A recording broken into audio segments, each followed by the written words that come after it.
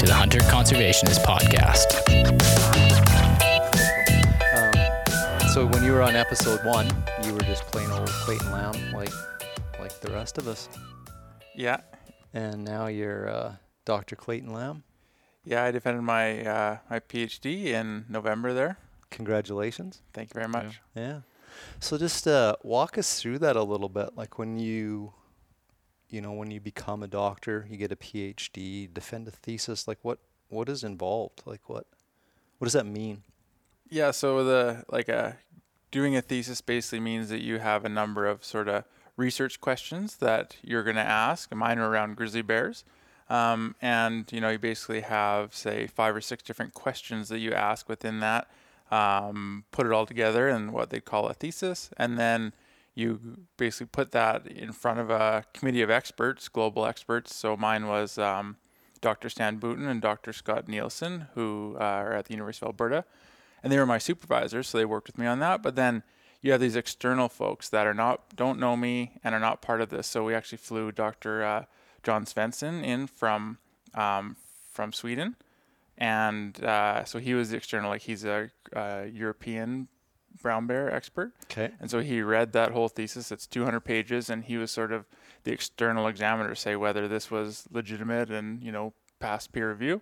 And then Dr. Andrew DeRoche, who was on the show previously, a polar bear expert, was he was the arm's length examiner. So he kind of knew me, but wasn't familiar with my work and wasn't, he had no stake in the game. So he was sort of the arm's length person. So get in the room with all those folks, and I present the research, and then they grill me basically and see if I pass the bar and whether the work is of quality. And if not, then, they sort of provide areas that it can be fixed, or you pass without revisions. And I was fortunate. I passed without revisions, and they all signed off, and that was it. PhD was done. Wow. Yeah.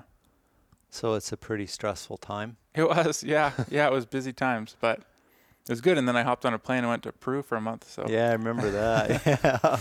Yeah. Goodbye, everybody. Yeah. And then you just recently got an award for the way in which you delivered your dissertation. Is that correct? Yeah. So I got dissertation being actually presenting your thesis, which is what you just described, right? That's the process, it's called. Yeah, and the award is actually for the whole thesis itself. So okay. It was I can't remember what it was called now. A doctoral dissertation award from the University of Alberta. Yep. Yeah. That's right. Yeah. So that was just like last week or something. So yeah. Yeah, that's amazing. Yeah, good for you. Now, you've kind of moved on to a couple new projects, some stuff with caribou recovery in northern BC. Yeah, exactly. And a bit about what we're going to talk today on road ecology and wildlife collision mitigation in the Highway 3 corridor. Totally. So now how does that work too? Because people are going to be like, well, I thought you were an expert in grizzly bears, so you would only work on grizzly bears. Yeah. So, a lot of the skills that we learn they transcend species. Especially my skill set is more around population demographics. So, survival rates, reproductive rates, how animals interact with the landscape. And then my skill set also sort of overlaps with these applied outcomes. That's, why the highway mitigation stuff was up my alley. But that's also where my skill set sort of overlaps with the caribou problem. So I was brought on as a postdoctoral fellow to work with the West Moberly and Soto First Nations, basically between Chetwynd and Mackenzie sort of thing in the Central Mountain Group of caribou. And so I'm working with the nations and trying to help them in their vision of recovering caribou up there, which is a really exciting project. It's one of probably the most successful example we have of caribou recovery in Canada, and it's an Indigenous-led conservation effort. And just last week, they signed a huge partnership agreement, which is in the news, which basically means that it's a trilateral agreement with the nation of Canada, with the province of BC, and with the Indigenous governments. Yes. And it basically lays a plan out for how to recover caribou in that area, some habitat protection and some moratorium on industrial development. Yep. And a new provincial park is going to be part of that? Yeah. So, it's really a landmark conservation for caribou.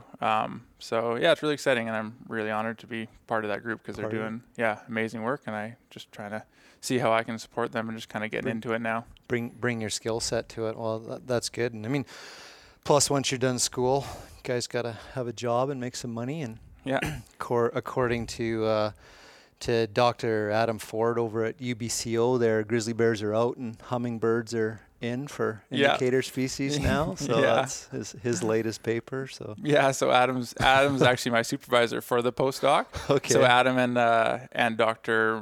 Mark Hubboit from University of Montana. So Adam and I had a good volley of tweets about that.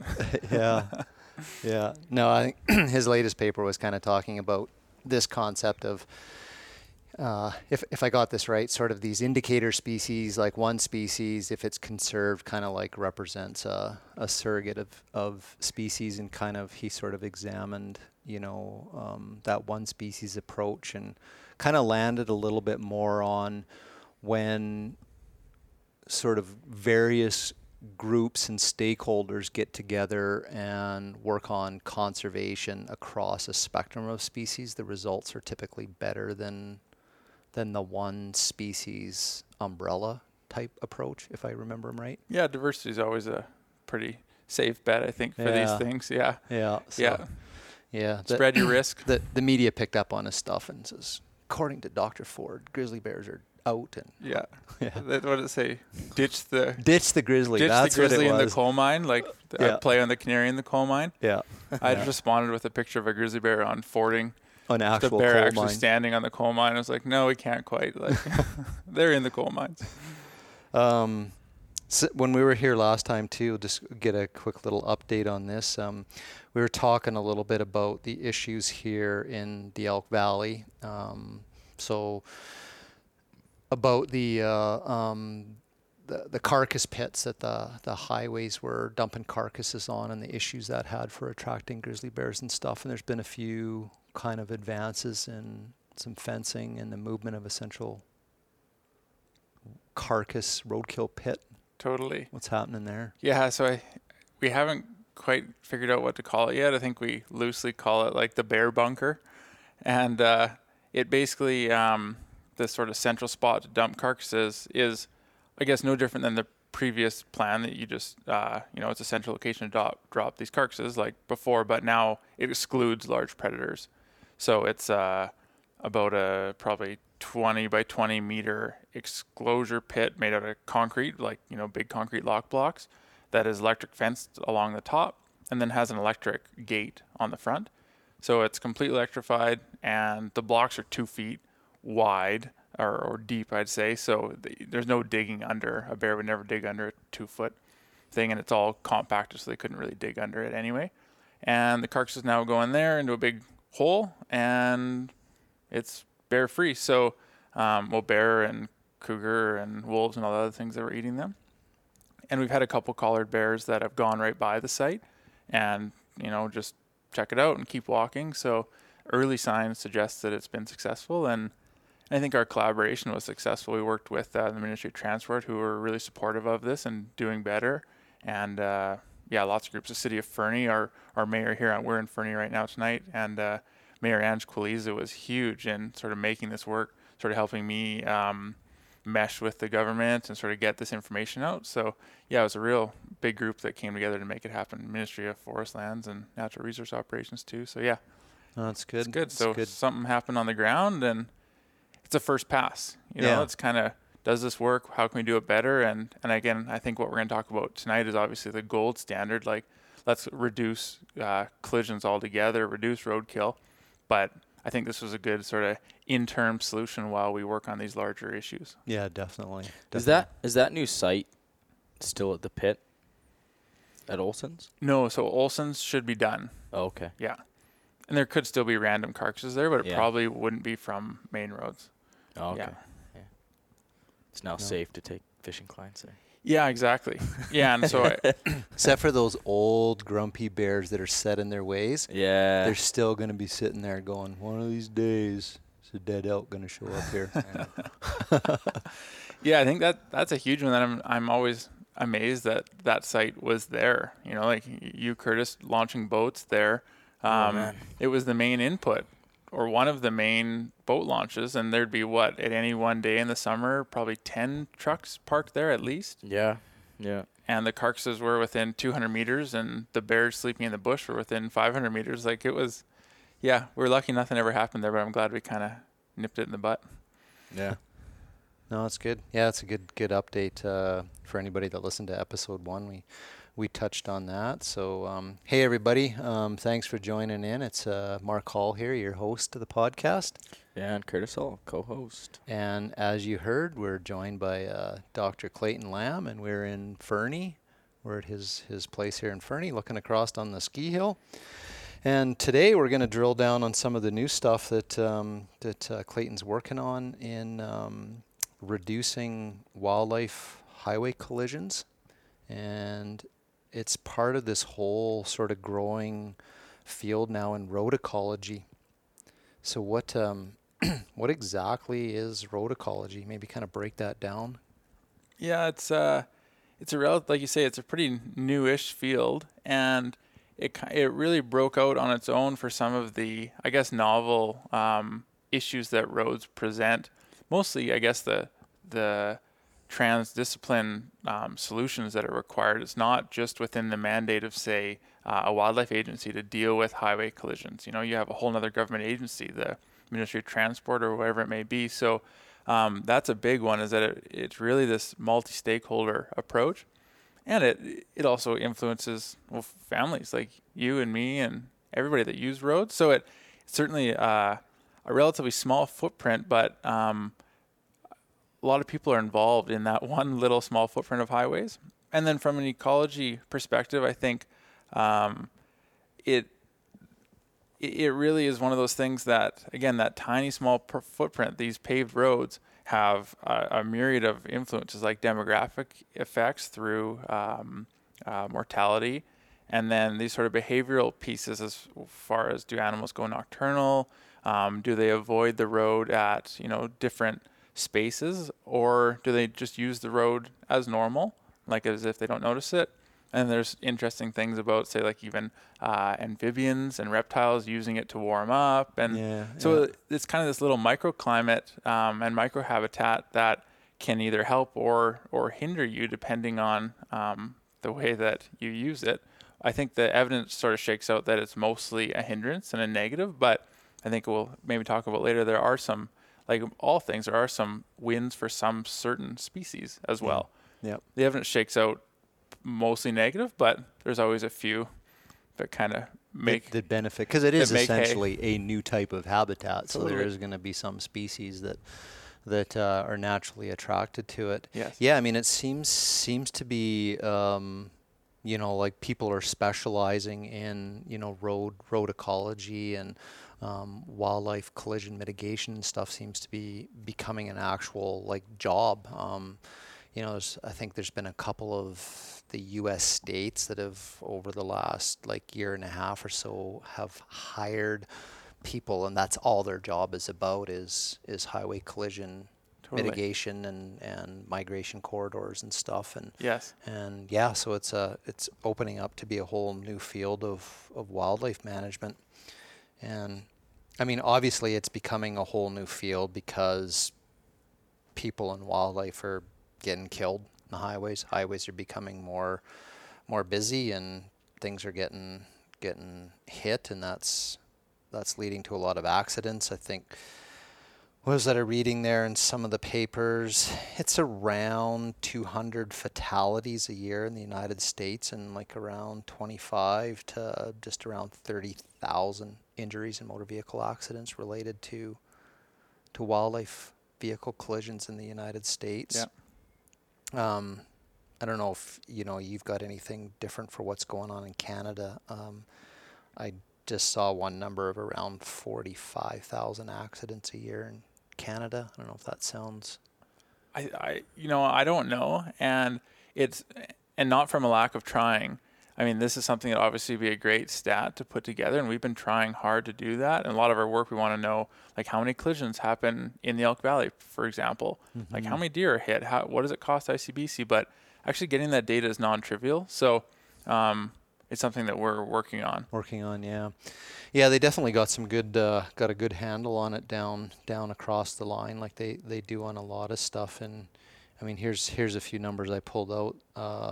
They said like a collision with a deer is in the neighborhood of about $8,000 US, like in costs.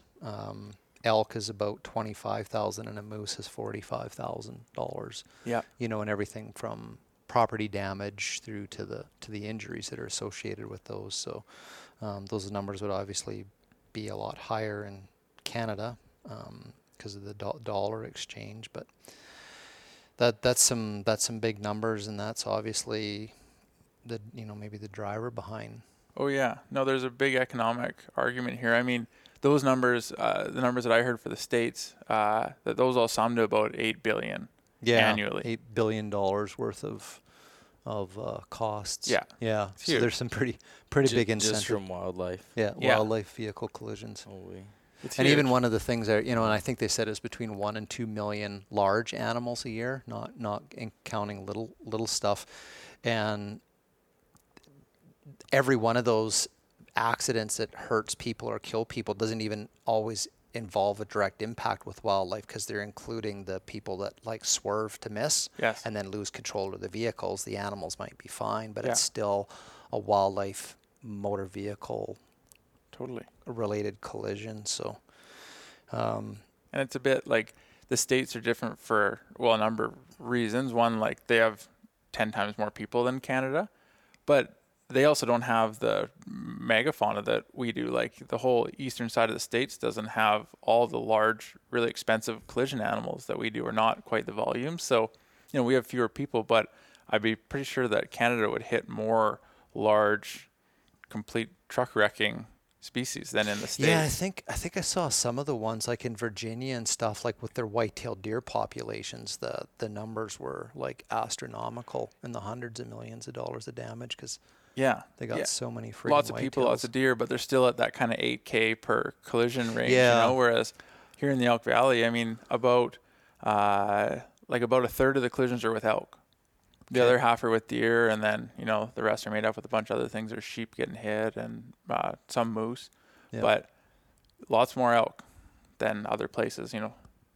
I remember a long time ago, I was on an airplane, and the fellow sitting beside me was like a representative for like a trucking association. He was headed down to the Vancouver for meetings, and he was telling me, like, with the new transport trucks all being made out of fiberglass on the front end for like reducing the weight and the low hoods that they have now, that impact with a moose is enough to actually write the tractor unit off. It totals it, because it does so much damage to the engine and the carriage and stuff.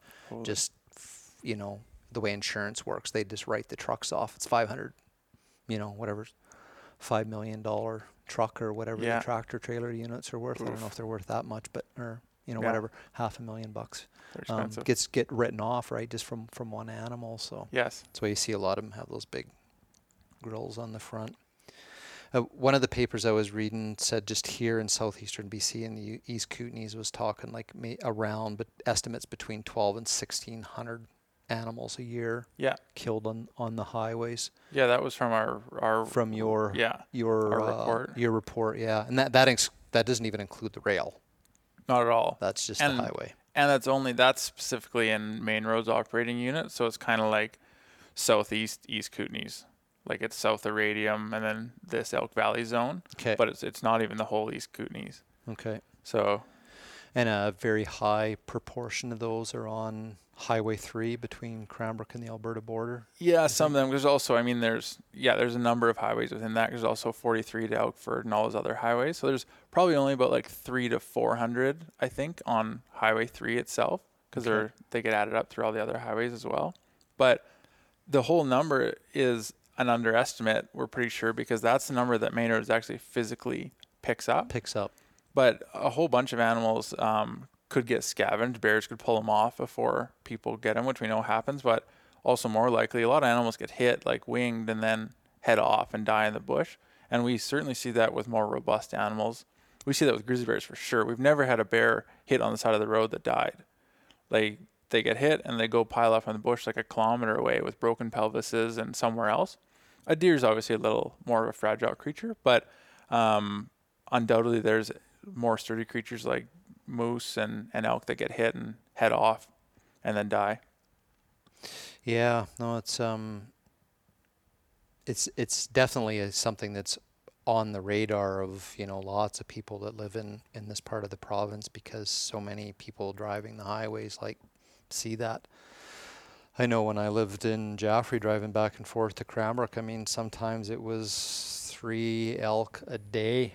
You know, each morning you head in and there's 3 new carcasses on a 50-kilometer stretch of highway, and it was like, it bothers you. Like, you go to work and you're just kind of like, you're messed up for a bit, right? Because it's just sick to see. So it's there's a lot going on. Well, it's something that can really unite people too. Like, it's a commonality. You can ask a room of people if they've ever hit an animal or they know somebody, especially in this part of the province, and everybody will put up their hand in that whole room. And I say that because I actually, Randall McNair from Wildsight here in town, he did that to a room of people, and the whole room put up their hand. There was 40 people in that room. And I think it's a great way to sort of drive home that message. I mean, what other things can you ask people that all get behind you and jump on board, and your message is pretty solid from there on out. Not a single one of those people would have wished that it had happened. No, it's not. Like, it's certainly not a divisive question. Like, if you ask people, do you want to reduce wildlife collisions? Like, do you want to head down the highway safer, and do you want animals to be able to cross safer? Like, that's something everybody can get behind. Absolutely. Yeah.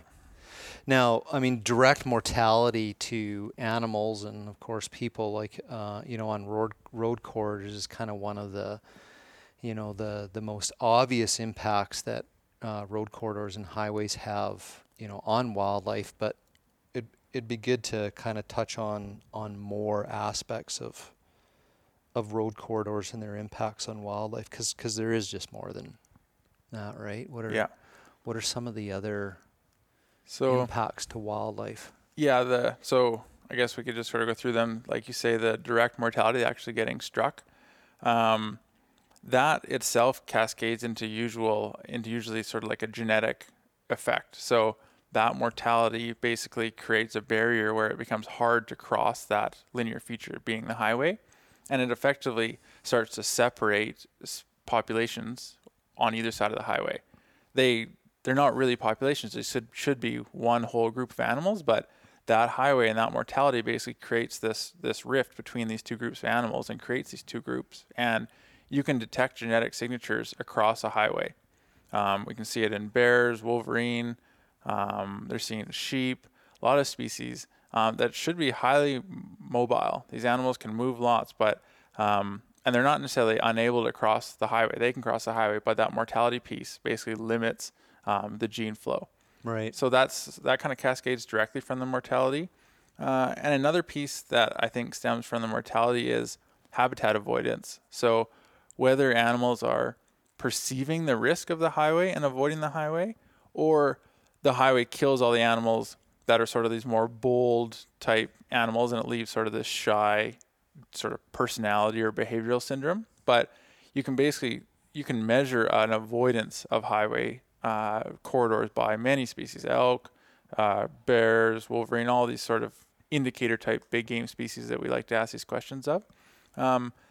And that distance can be 100 meters from the highway, and it can be up to 1,500 meters from the highway. So that zone of influence of this, 2-lane highway or 4-lane highway, which are, like 50 meters wide, or just sort of spitballing here, but they're not very big. Yep. That zone of influence can be 1.5 kilometers, 1,500 meters. So big landscape effects, especially if BC doesn't have as many highways as Alberta, say, but you start looking at putting that buffer around highways, and it starts to become quite a big area that the highway's influencing. Yeah, especially in the southern half of BC, we definitely got more highways and connector highways and cutoff highways. Exactly. More you move north, it's kind of, you either got the Alaska Highway or the Cassiar Highway, and nothing in between. So I don't know if you saw, I just saw on the news that there was proposals for a new highway to bridge off Highway 1. Did you see that going through Banff? No, I haven't heard that one. Yeah, I just saw it on the news. It seemed more of like a pipe dream, but it was a connector that would basically drop 4 hours off the trip to Kamloops, I think. And yeah, anyway, so the highway network is also not static. Yeah. Doesn't mean that would go through, but people are looking at new ways to connect highways to make it more efficient for people to move. But that has influences on wildlife for sure. Definitely. And an already kind of stressed and pressured wildlife. And we had talked before kind of, and I, some people are probably familiar with, the concept of road density and how in the backcountry, like more logging roads, more industrial roads, is that the network of those roads increase. The same thing when those roads are busy, the same thing is happening where these buffer zones are being created around them that wildlife, can tend to avoid those areas. And it's the same thing with the highways, right? Where you get up to a certain number and like just wildlife just stop using vast areas of the landscape. So the highways are no different. Well, and like you kind of said about road ecology coming out of its own discipline, there's so many really intricate factors that can influence the ecology of crossing and habitat use. So a good example is, like you say, traffic volume. All highways are not created equal. They can look the same, but it really depends on the volume of traffic for how those animals will use it. And a non-intuitive one is when they twin a highway, that you would sort of imagine that if traffic volume stayed the same, then the crossing should be about the same, or the mortality should be about the same. But what happens is when you have a single lane highway, cars get stacked up basically, behind a semi or whatever. So you have these sort of empty spots and then a whole line of cars, which is the whole reason to twin it. So you don't have that, but that creates space for wildlife to cross. Okay. Whereas when you twin, you basically have free flow of traffic, and there's always a car at any one time. There's no big gaps on these busier highways. So the same thing, you could be passing the same number of people, but by twinning it, you now create a harder crossing area for wildlife, and things that they're intuitive once you hear them, but I wouldn't really think about them as an engineer or something like that. As I was designing that highway, it only makes sense in retrospect. Yeah, no, wow, that's really interesting. Huh. And of course, when they twin highways and put the passing lanes in, then the speed at which everybody's traveling inches up, which has got to play into speed's a big one. Stopping distances and crazy. Now, I'd read something too that road corridors. We talked about this earlier. The actual altering of that habitat, even though a portion of it's paved, you end up like opening it up. You have like grassy shoulders and shrubs, and like it's creating a different type of habitat than the adjacent land. Yes. Some wildlife like that, so it becomes preferable habitat, and then they become more vulnerable to being hit. And then, of course, that's favorable habitat that's now unoccupied, so it's pulling animals in and then just rinse, repeat. And so the highways themselves can become like a sink for drawing in animals and squishing them. Yeah. Yeah, that roadside habitat is viable habitat for animals, and kind of in the spirit of there being some wind, you see some animals use the roadside to their advantage, one for feeding, but also for predator avoidance. I think that there is some evidence that the avoidance of those roadways is a bit stronger for large predators, so like your wolves, like your grizzly bears, like your cougars. And so, for example, a moose would go and calve beside a road, so to avoid that early neonate predation. So that's not necessarily every moose would do that, but there's observations of behaviors of animals actually then selecting for those roads. Doesn't mean that calf survives and doesn't get run over by a semi or whatever, but those are the kind of cues that these animals are picking up on to try to survive better in those landscapes. But again, it doesn't always work out. You eat the green grass, seems good, and then you get hit just because you crossed at the wrong time, or you get spooked, or they twin the highway, or whatever it is. So it's a complicated landscape for those animals to try to navigate and figure out for them to balance their kind of risk and reward landscape for themselves. Yeah, definitely. And I mean, that's part of that risk versus reward thing, especially for like elk and deer. Those highway shoulders, have all been grass seeded with, artificial grass seed and clover and all this kind of stuff, which is, at the end of the day, it's like better stuff than they can get off the native ecosystem. So what a great place, to winter. Yeah. South-facing slopes get a little bit of sun. I remember, when did we have the really, really bad droughty season? Where they almost like were shutting down the rivers for fishing and stuff? That 2015? was, yeah. It was a bad fire year too. Yeah.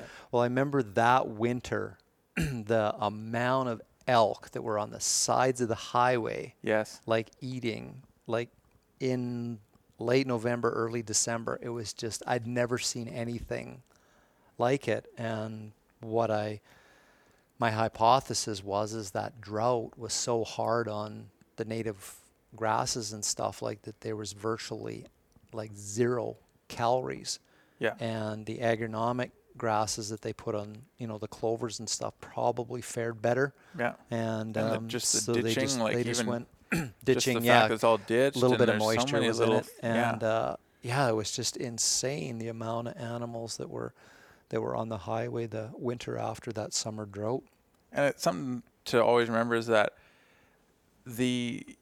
over long periods of time, these animals should be relatively well adapted to their landscape.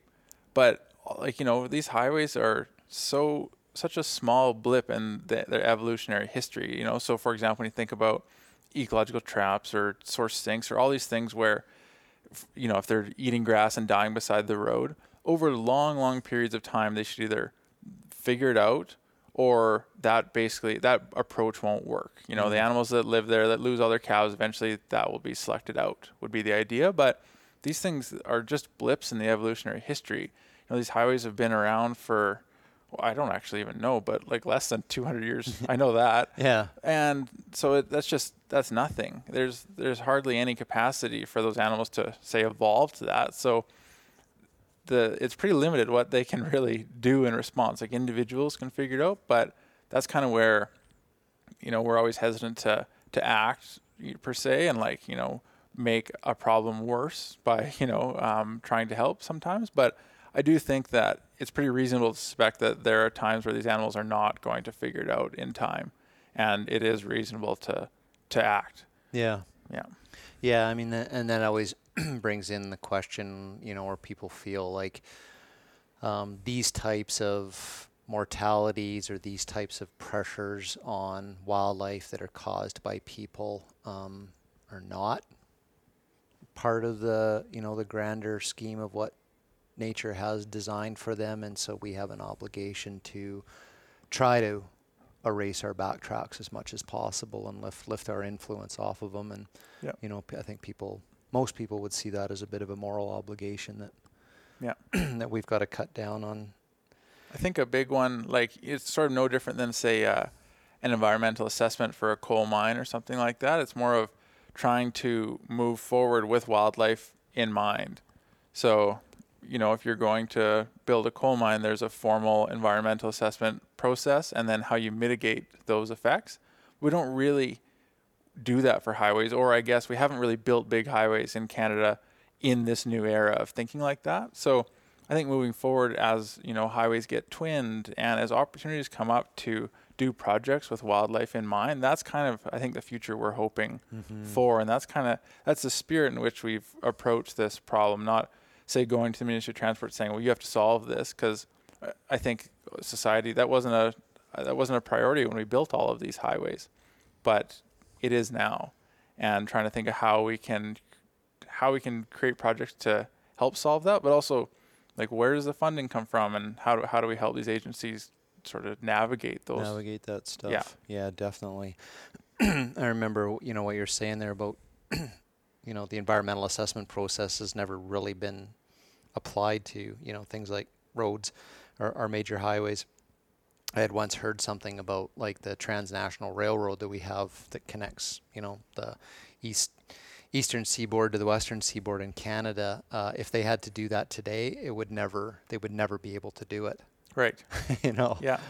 Just because of, environmental assessments Totally. and jurisdictions and private land and all that Yes. kind of stuff. Yeah. Yeah. Now, another thing that I had picked up on, which might be new to people, about one of the impacts of highway corridors, impacts on wildlife, is the actual noise in being one of those factors that's forcing animals to be away from the highway. And one of the things that I picked up on was the influence that had on birds. Yeah, especially breeding birds. Yeah, breeding birds. And then there was a little bit of a difference between the response of forested birds versus grassland birds. The grassland birds were just slightly more tolerable of a little extra noise. Right. The forest birds weren't, Yeah. for obvious reasons, makes sense. But what blew me away is that their sensitivity to move or avoid the highway corridors was around 40 to 50 decibels. Okay. If I read the graphs right, which is it's like a normal conversation. Oh, wow. Your dishwasher is 75 decibels. Wow. I was like, unless I misread those graphs, like their sensitivity to the sound on highways was quite a bit. So now if I think about what you were talking about, that buffer can be 100 meters to like 1.5 kilometers. Yeah. That how far do you have to get from a highway, say in an open grassland, Yeah. to drop below 40 or 50 decibels? Right. Where Yes. a breeding grassland songbird is like, okay, this is fine now. Yeah. Like that's Oh, it's a ways. pretty sensitive. Well, I mean, we're on the side of the highway right now in my house, and the highway's like 200 meters away, and you can hear it clear as day through a window when I'm in bed. So it goes a long ways. When I was looking up trying to see what 40 to 50 decibels were, one of the things on the charts was a boom car is 145 decibels. Okay. And so a boom car, I figure, is one of those ones where the kid stops at the stoplights and it's like boom, boom, boom, boom, boom, going on inside the car. That's 145 decibels. So anyways, that's why there's no songbirds around those cars. When you think about, Curtis living in Fernie too, you think about the train that Oh, blows. man. Like I can hear the train up on the top of the ski hill, which is like 10 kilometers away and 5,000 feet higher. Yeah. And we got a railroad track in the Yeah. valley bottom of every Yeah. valley. And we got to honk the horn at every unmanaged crossing. Yeah. There's lots of effects. And then kind of a couple other things about like the impacts of road corridors. You sort of mentioned this about like they actually attract animals like the reptiles, amphibians like snakes and stuff, because you got the warm pavement. They're Yes. kind of like, oh, we like this. This is good for us until we sleep too far out from the white line, I guess. Yes. And then salt, obviously, is another That's a attractant. huge one. The risk versus reward thing. I mean, we see it with sheep, just south of town here in the rock cuts by Elko, right? Yeah. Like they will stand there, run out of the way, and then turn around as soon as the car goes and run back right out and start looking at salt. Like it's that See it everywhere. All the important to them. national parks, the Okanagan, like even Muncho, up those stone sheep up there. The sheep are always on the side of the highway. It's a big problem. And then the other big issue, I know it's a big thorn in a lot of people's sides here, are the high fences, the elk fences on private land is really, like those are right adjacent to highway. The private property is right along the highway right away. And now there's these 12-foot fences for like huge stretches, like up by Skookumchuck there. Yeah. And completely messing up elk and herds getting blocked in the middle of the highway, and Yes. and even the new barbed wire fences that highways are constructing now are becoming barriers to wildlife getting across. And I've seen that by Cranbrook, they got these 5-strand fences. They're much higher than a range wildlife fence. They're like upwards of 50 inches. Yeah. The bottom wires are like 6, 8, 10 inches off the ground, 5 strands, and they're almost impenetrable to smaller wildlife. And I used to see like these calf elk every morning that the herds crossed, and 2 or 3 calves that are stuck on the other side of the right of way. They can't get across, and I mean, that's definitely a big impact. I mean, I can understand they want to keep cattle from getting out on the highway and killing people, but we're also preventing. And those high fences are really only a problem under the context that you sort of said them, when they're not part of a wildlife mitigation strategy, because that high fence is the exact way that you solve this problem as well. Yeah. You know, so Yeah. when there's not open ends on them, you know, so wildlife can get in on either side, and then they basically just pinball between those two high fences and get hit on the highway. That's obviously a problem. That's the situation you described. But when they're, you know, done over long stretches of highway, so the animals can't get in, and then they're bridged with wildlife overpasses or wildlife underpasses, those exact same, you know, 8-foot page wires are basically what saves those animals. Saving them, yeah. It's really about how they're used. Yeah. But when they're being put up to protect agriculture crops, there's no consideration for that, no planning. It's just it's put up wherever the private land is, and it's in a few places, as you know, in this part of the world, it's had a fairly significant impact on where elk traditionally crossed and where they can't, and it takes them a while to sort it out. And I think that's what happens, right? Is it causes these big clusters on the highways of 200 or 300 elk that are like all of a sudden weirded out because they can't get across, and of course that causes more accidents. And I think looking forward, like if we were to go ahead with some meaningful mitigation for wildlife in the Kootenays, you just tie right into those fences. There's thousands of dollars of savings by just because those fences are right up against the highway in a lot of cases. And that's just part of your mitigation fence. Just tie right into it, and there's, you know, a free 500 meters of fencing. And then build a wildlife overpass into the agricultural field. Right? They can just go back and forth between the fields. That field and that's there's actually people that would think that would be a good thing. So, you know, and then I think another thing it's worth touching on about like the impacts to wildlife is, you know, the focus always tends to be on the big, you know, charismatic megafauna, right? But I mean, all the little things that get hit, maybe that sometimes people don't see. And I know in this part of the world, like we got the painted turtle that goes on these epic, like cross land migrations between bodies of water in the early summer for breeding. And I don't know how many times I've been on these busy highways at 5 o'clock at night. They're dodging traffic to get not very well poor turtle off the road that's trying to make it across. So well, lots of species. I mean, I always go back to there's a paper by Lenore Farrig from Eastern Canada, and it basically summarizes what the influence on species, or what the influence roads have on species abundance.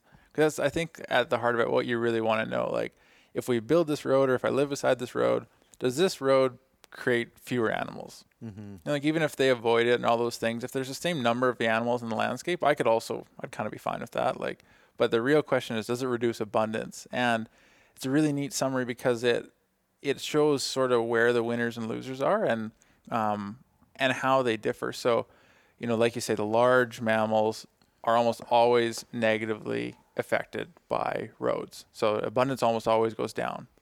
Right. By roads. And that's, you know, that's consistent with our grizzly bear research, wolverine research I've done, pretty well everything.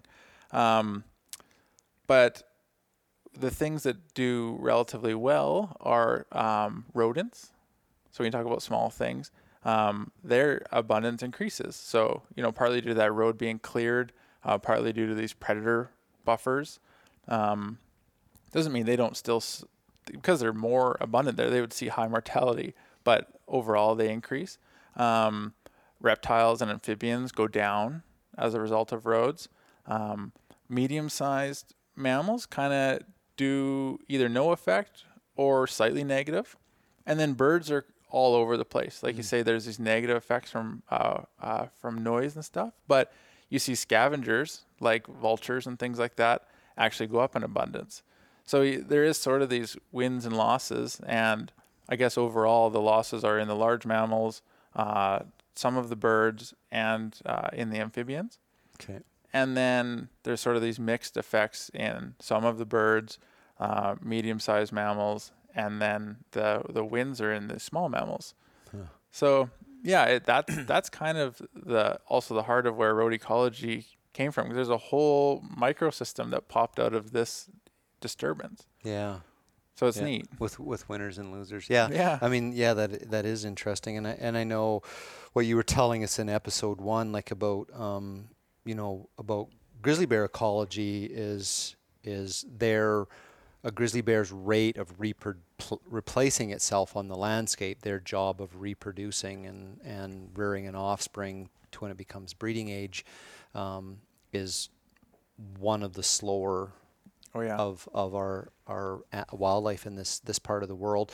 So yeah, one animal in a large area of the landscape that gets hit on the highway can have a pretty significant impact. But like if you run over a Columbia ground squirrel, there's like a colony beside the road with like 4,000 more. So well, yeah, that was sort of when in that paper they talked about that animals with small territories, low movement rates, and high reproductive rates were the ones that did better near the highways. And like that, I think that fits, but it also is probably not the species that we think about a lot as well. Those are the mice, those are the, they're not wolverines and grizzly bears and caribou and elk and moose. Yeah. Yeah, no, for sure. Those species are all the opposite of that. Reproduce slow, they move a lot, they have big ranges. Yeah.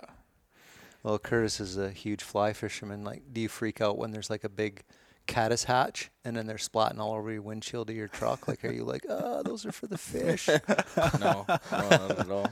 Yeah, selected. That's less cutthroat trout, gonna survive. Stop hitting the bugs. Probably just reaching out the window trying to match the hatch. Exactly. Scraping them off the grill. But I mean, it is.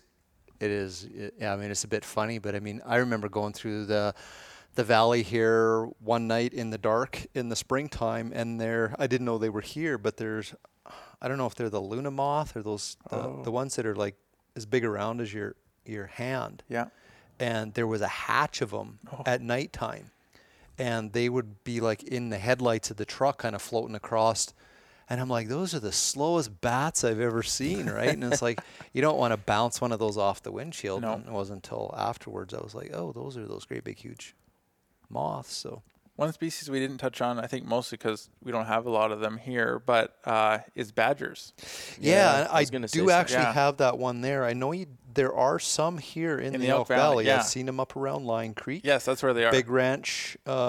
That's the only spot that I know. Yeah, I've seen them right at the turnoff to the Lion Creek operation mine there.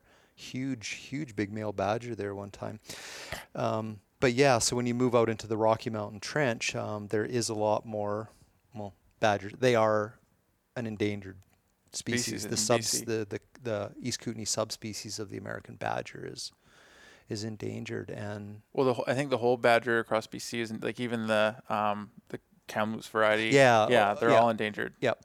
But if you go over into Alberta, just the straight old plain American badgers, not. Yes. Yeah. So yeah, highway mortality. We got all the flavors over here. Yeah, we do. Well, it's here in BC. I don't know if it's a good thing if you get labeled as an endangered species because it's no act. Yeah, it's you're put on death row. But I know Trevor Kinley had done like lots of work here in the Kootenays on the badgers and stuff, and some of his work talked about like highway mortalities, and there was a place just between Jaffrey and Cranbrook near the area they call Rampart or Mayuk, where he'd identified a very frequent crossing and lots of mortality, and so they put one of those. There's the sign there. Yeah, except they put up the badger crossing sign. And I think it's gone. Oh, yeah, it is gone now. Larry Ingham, the biologist that was working on that when he was with the Fish and Wildlife Compensation Program, they were helping fund that. He lived in Jaffrey, and then he'd go home at nighttime and he'd put up the signs and stuff and finish his day job off, go home, go to work the next morning, and they're gone. Oh, people loved them. Wow. So they just said, forget it. But they put up the little drift fences there Yes. for the badgers on the highway, and then they got them little trap doors to funnel them so that they would use the culverts. Yeah. Because apparently if the culverts, regular highway drainage culverts, are in good shape and the ends aren't crunched down from the snowplows, the badgers will use those. Yeah.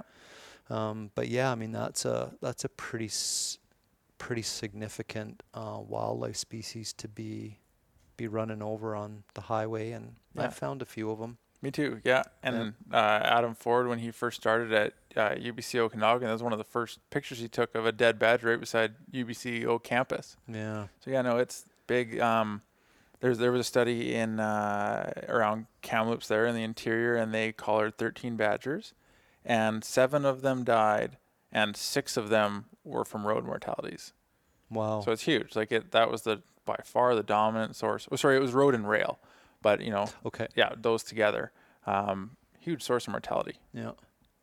I mean, I don't know if this has, been proven through studies, but one of the theories I heard with the badger is because of the dynamics in the Rocky Mountain Trench with the fire ecology, the fire systems changing, more forests growing thicker, grassland habitat is shrinking into these smaller and smaller patches, that the male badgers, the breeding male badgers, are having to travel a lot more on the landscape to get to these small prime grassland habitats to find the females, which have smaller home range. It's kind of a miniature version of the wolverine, almost is sort of the way I pictured totally it. Are, so that was putting them at higher risk, adult males, because they were having to travel these distances, which was making them crisscross the highways. Yeah. And they're really that's what I susceptible. found. When I found a badger, they've been a big male badger. I was hunting sheep one time in the valley, and I was up at 7,500 feet, and a badger came over the pass from Alberta and was scrambling through the talus, like way up there. Yeah. Yeah, I had to look twice. I've always seen badgers in this, grassland, cattle pasture type habitat, and I couldn't believe it. Yeah, I think way up Nancy there. Newhouse's work, when she first started documenting where they were occurring here in the East Kootenays, Yeah. they found them in basically every single habitat type that we have, right to the alpine. Yeah, I submitted my observation to that.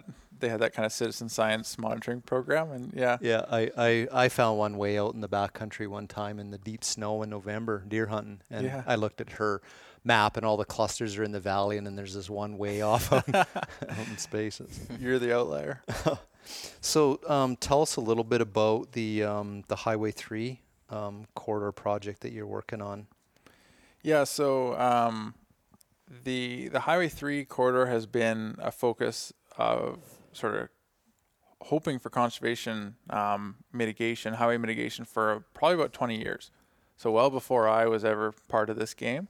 But more recently, I think tides have been changing, and there's a little bit more motivation to do something, I think, proactive in regards to highway mitigation. And that came about for a number of reasons, like usual. I think that we had a little more data. We collected, we collared 40 grizzly bears and 60 grizzly bears, and recorded 40,000 relocations of them. So we had a really good idea of where bears were crossing and had a bunch of bears hit by the highway. The Sparwood Club, the Sparwood District Fish and Game Club, sponsored the collaring of elk from 2016 until basically right now. In the Upper Elk Valley here. Yeah, really from like almost here, like Hosmer type area, all the way to the Upper Elk. And they collared 76 elk, and it was exclusively funded, at least partly by the Sparwood Club. So it was really this kind of awesome hunter-led initiative where they wanted to understand how these elk were dying, how they were surviving, what habitats they were using, and whether they were migratory or not. So those two data sources gave us a lot of information on where animals were moving and sort of the impact of highway. And I think it reignited that conversation. And then, of course, there's different things going on in the valley. There was a cumulative effects analysis There was a bunch of more coal mines coming up. And so it kind of hit a critical mass. We had a lot of information, and we had interested people, and we had some pressures that were accumulating on the landscape. So the Highway 3 project, I think, got going probably in full steam about like a year and a half ago. Okay. And it was really this sort of, it was a nexus of the Kootenai Conservation Partnership that brought us all together, and Roadwatch BC as well. And so a huge group of us, so myself kind of on the science side, Dr. Tony Clevenger, who's a connectivity expert across the globe, and he lives in Canmore. He was really part of the Banff crossing structure project. Yeah, every research paper you read about Exactly. the Banff stuff has got his name It's on all it. Tony, and Tony's amazing. Yeah, it's really a privilege to work with him. And then all kinds of really interested parties in this issue. So Ministry of Transport, Flunro, and then a bunch of environmental groups like Y2Y and WildSite and Mistakis. And everybody came together, and we kind of hashed out a plan. Like, one, how do we do this? Is it worth doing? When do we do it? Where do we do it? And why? And I think that when we went through this sort of rigorous process, that it really hit home that this is the place to do it. I think that we also all are pretty confident this is probably the most significant conservation corridor for wildlife in North America. There's really nowhere else that is like as tightly funneled and has as many pressures as right here. Yeah. So, and actually has as little mitigation. So there's nowhere else. It's 150 kilometers of highway, excluding the highway up to Elkford, that basically cross-cuts the Rocky Mountains. Totally. From the western slopes over to Alberta. So, Yes. So the whole issue of, wildlife moving, through the Rocky Mountains, they have communities and railroads and then all the coal mines to kind of like in a very fairly narrow width of Rocky Mountains here. And then it's this totally highway narrow. that pierces through it as well. And Yeah, and a bunch of towns and no protected areas, which is not necessarily a problem. That's also what, people value, the sort of multi-use landscape, but it does create no sort of contiguous, untouched areas. So the whole landscape is sort of has a human footprint on it. And then you place that highway that cross-cuts it in the middle, and, to the south you have the Glacier National Park. So that's a big, intact, connected area. To the southeast of the Flathead, you have Waterton National Park. And then, even south of those, you have the Yellowstone Park. There's kind of these great, like, jumping or stepping stones for these animals to, move up and down the Rocky chain. But there's really nothing until you hit Banff again. yeah. So Kootenai this is National Park would be yeah. the farthest south. Yeah. Yeah, sorry, you'd hit Kootenai and then Banff and then Jasper into that whole complex. But we're kind of in this chasm of not much protection and a lot of impact. Yeah. So, and also a lot of wildlife. Like, we have all the big species except bison and caribou, basically. And, we got bighorn sheep, we got elk, we got wolverine, we got grizzly bears, we got all the critters. Yeah. So there's also a lot to lose as well if we don't get after it. So that's sort of where it really hit home for all of us. And the Valley is an awesome place because we have a lot of really committed partners. Part of that disturbance is a challenge, but it's also in some ways an opportunity. Tech's been amazing to work with. They understand that they have a disturbance on the landscape, but personally and like professionally, I found them to be great partners to try to work with. That's Tech that owns and operates five major coal mines here in the Elk Valley. Yeah. Yep. So, Tech's at the table and a bunch of interested groups that, want to do better for the valley in which they operate and they live. And so that's sort of the general high level idea of why here and why now. Okay. And then what it really looks like operationally is we sort of coined it the safe passages for people and wildlife. So I think that's really what we want to get at. It's not just about getting people along the highway, and it's not just about getting wildlife across. It's really about getting both and doing it safely. We just need we want people to go along the highway, and we want wildlife to go across the highway. Yeah. And we want both groups to be able to do that safely. So that would really look like it's a relatively simple procedure. You fence the highway with page wire, and you create opportunities for animals to go across the highway. So that's either in these sort of big span overpasses, which are really just like an upside down culvert over the highway with dirt on it. Yeah. Yeah. All the engineers will cringe, but that's really, it's a dirt overpass. So it just means that the landscape, as the animals are walking up to it, they hit a page wire fence and they can't get across. And then they're funneled into this overpass and just walk over on dirt, and there's trees and there's veg, and it's a landscape to them. Yep. And then there's underpasses. Underpasses are slightly easier to build. They're cheaper, but they don't work as well. So they're like everything. Nothing's for free around here. Like you don't get easier and cheaper and better. But they work better for some species, and I think like everything, diversity is better. So having some overpasses and some underpasses, just to have a lot of opportunities to pass. Okay. And the underpasses usually come as sort of a culvert type structure, but not the kind of like small culverts you're thinking of. Like they're culverts that you and I could walk through standing up. They're big. Yeah, they're huge.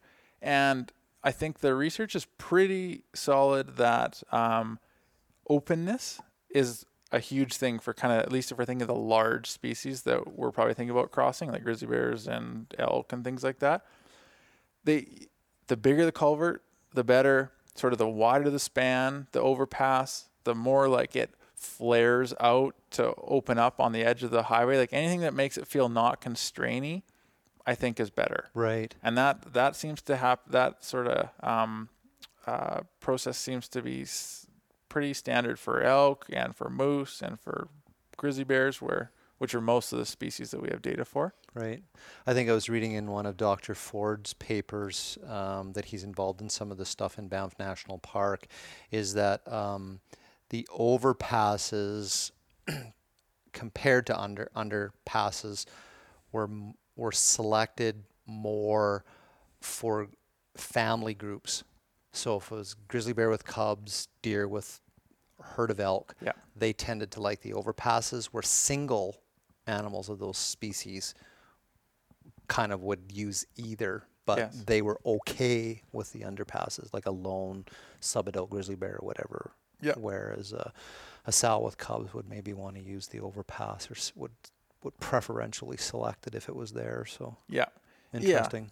Yeah. That seems to be how it works. But the crossings per structure basically are sort of not comparable between an overpass and an underpass. Like just the raw numbers of animals per year that would use it? Per structure. Like, if you do it on a per structure basis, because there's always more underpasses usually because they're cheaper and easier to put in. But, it'd be 5 or 10 times more crossings on the overpass compared to the underpass. So your bang for your buck is better with I think it becomes almost similar in some ways because you can do so many more underpasses. Okay. And I think, like I say, it's about that diversity thing of having some overpasses, because you don't want to just select for the singletons. You could do a whole highway of underpasses, but if females with cubs can't cross, then that's not really getting at that sort of dispersal functionality of the landscape that we want to reestablish. So a diversity of those structures is good. And that's what we kind of have gone for on the Highway 3 project. So it's not like the Banff project where, it's a big cash flow type project. It's more of like a grassroots type. We have the science, we know what to do, but we also are working within sort of a more realistic type budget. We're a bunch of scientists and keen people that, want to do well, but we're not a national park. Yeah. So I think that creates opportunity to be creative and think about how to do this in a new way. And so, the first thing that we're thinking about is retrofitting existing bridges as wildlife underpasses. So there's big, wide span bridges that are awesome natural travel routes. Animals love traveling on rivers. And by basically making the under the bridge more open and more appealing, we can turn those for relatively low dollar value into a wildlife underpass. Right. Yeah, I saw some of that in the like instruction manuals from the highways departments down in the U.S. That was one of the strategies. So like a viaduct or a bridge spanning a river, rather than the abutments of the bridge being like right up to to the edge of the water, and then like your protective rock is they're back farther, so there's actually like land. Totally. And even maybe flattened off a little bit, so your terrestrial mammals can be walking back and forth on essentially like a path under the bridge, and then you've got your stream, which is free flowing underneath of that. So, and I think I even saw in one of them where they retrofitted bridges and they actually put like a platform. Yeah. Because they did have the abutments were too close to the stream, and so that's probably more like for smaller mammals and stuff like that. But they could just hop up on this catwalk basically and scoot underneath of the bridge. So that's good value. Those types of things. And that's exactly kind of where we're heading. And there's even sort of old abutments from previous bridges that are just, they're left there because it doesn't matter. It's kind of just sitting there. But of course that narrows the crossing underneath the bridge. So there's old concrete abutments that we can basically chip out and widen, because the new bridge isn't even sitting on that abutment. Mm-hmm. There's lots of opportunities to make that a little more appealing. The cost then comes in fencing, then fencing between those bridges. And then that we do have a, overpass planned in that zone as well. Okay. So, and those are not cheap structures. I mean, overpasses come in the range of sort of like 1 million to about 4 to 5 million, depending, how many lanes you have to span. If you only have to span 2 lanes, which we have here, then it's on the lower end of that. And if the terrain's relatively simple, which it is here, where we want to do it, then it's on the lower end. But yeah, you can go up pretty fast if you want to. No doubt. But the hook for all of this is the economics shake out that it's always cheaper to fix it when there's enough collisions. Right. So the basic idea that it's somewhere around like 5 deer collisions per mile, or 2 elk collisions, or 1 moose collision type thing. That's the one I saw from the Nevada Area 7 deer case study, is they said, or unless this kind of applied across all of the United States, that as soon as you had a stretch of highway that had more than or equal to 5 deer per mile per year, it was actually more economical, saved society more money to put a crossing structure there than it did to do nothing. Yeah. The cost of those collisions it's costing you to do exceeded. nothing right now. Yeah. If you exceed that threshold. And so part of that report that we did is sort of using some of those thresholds and then asking, so where are we breaking that threshold in the Elk Valley? Okay, what sections of highway is that happening on? Yeah. And even that, like I say, is it's a crude measure because we don't really know how many animals are dying. So it's always a minimum estimate. Because, say if there's 3 per kilometer, but we're only getting half of them because the rest are running off and dying, we're getting eaten by grizzly bears before we count them, then there could be 6 per kilometer. So it's sort of a minimum cost. And because we have struggled to get the ICBC costs to date, because obviously if we get that, then that's what you really want, is how much did this cost ICBC? Yep. We don't have that yet, but we're working on that. Okay. But that's the hook. And I think I think it's a pitch that everybody can get behind and understand, that they want themselves to be safer on the highway. They want their family to be safer.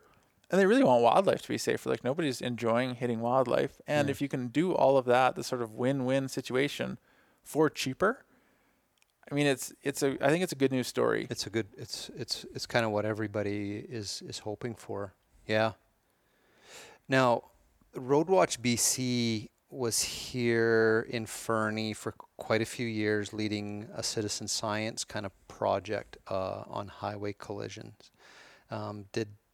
Did maybe explain that a little bit, and did the information from that program kind of factor into sort of identifying where sort of quote unquote the hot spots on the highways were? Totally. Yeah, no, the Roadwatch initiative was awesome. So that was led by Mistakis, the Mistakis Institute, and also through Y2Y and WildSight.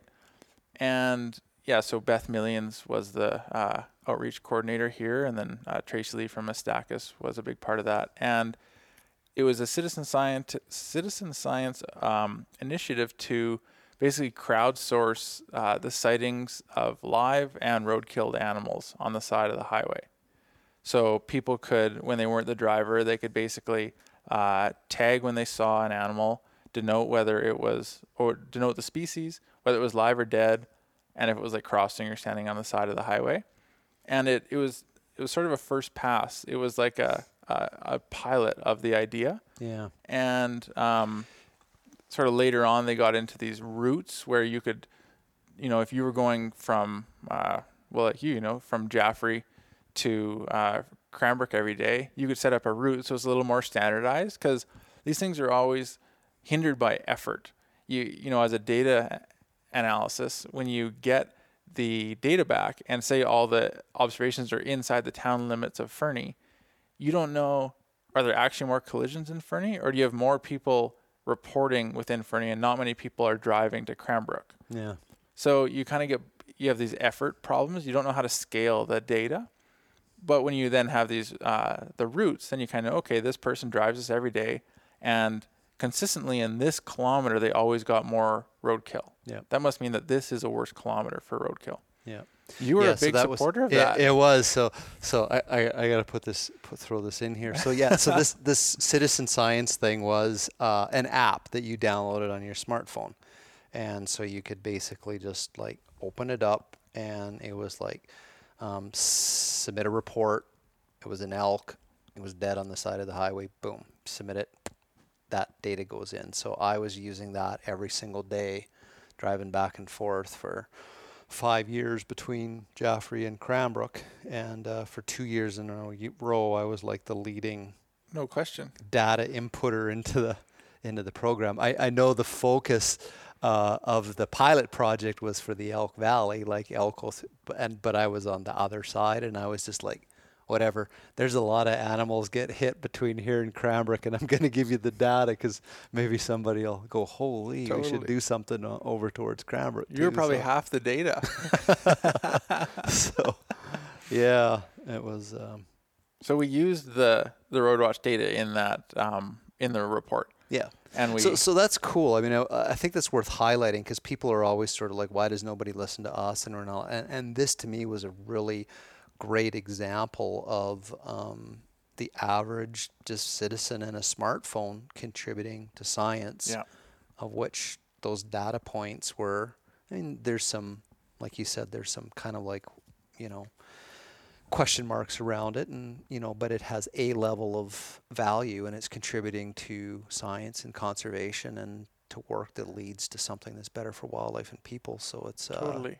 So it does happen. Some citizen science does happen. Oh, I think it was a valuable resource, and it, we learned a lot from those data, and then also just from the process and all the, really dedicated people that contributed to the project. Then we were able to learn sort of how would you roll this out in the future. Like, we got a bunch of good information now. How would we tweak it in the future? And so, they're doing a similar thing on the Alberta side now, and they have sort of a more dedicated effort model to get around that. And it'll maybe roll out again here with that idea now that the pilot of Roadwatch is done. But citizen science is like a totally new frontier, and we're learning just like everybody else. And I think that the Roadwatch BC pilot was incredibly successful, and especially for it to be a pilot and to be incorporated into science right away, like in our report, I think that's kind of testament to how important that citizen science initiative was. Yeah. Yeah, definitely. Now, the other thing I'll ask you about here, if this factored into it, I know it's wasn't part of the Roadwatch BC program, but there were 2 pilot projects on the Highway 3 corridor with the wildlife detection systems on the highways. So they were pilot projects from the province that basically, there was one by Elko and one out in towards the Crow's Nest Pass, wasn't there? By Elkview there. And right at the mine. Yeah, that's right, at the bottom of the Elkview mine. So it's basically like a series of, they were infrared cameras. Yeah, they're FLIR highways. Forward-looking infrared. Yeah. That's right.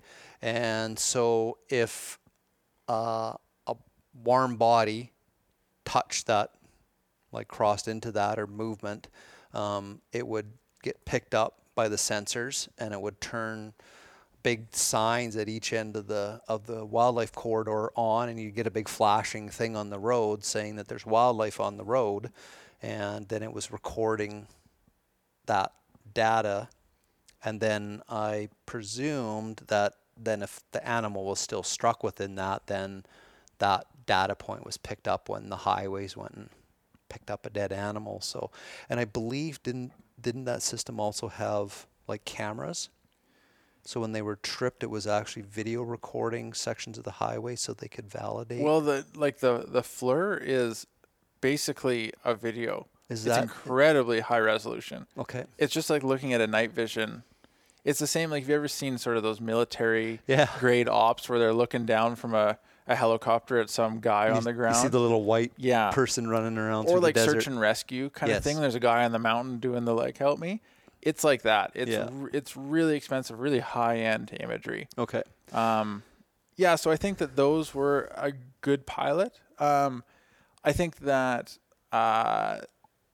locally, I think the jury's probably out on if the public likes them. Yeah, and that's I think a big part of what was kind of what throw into the discussion here. So one, were those things more of an actual mitigation tool?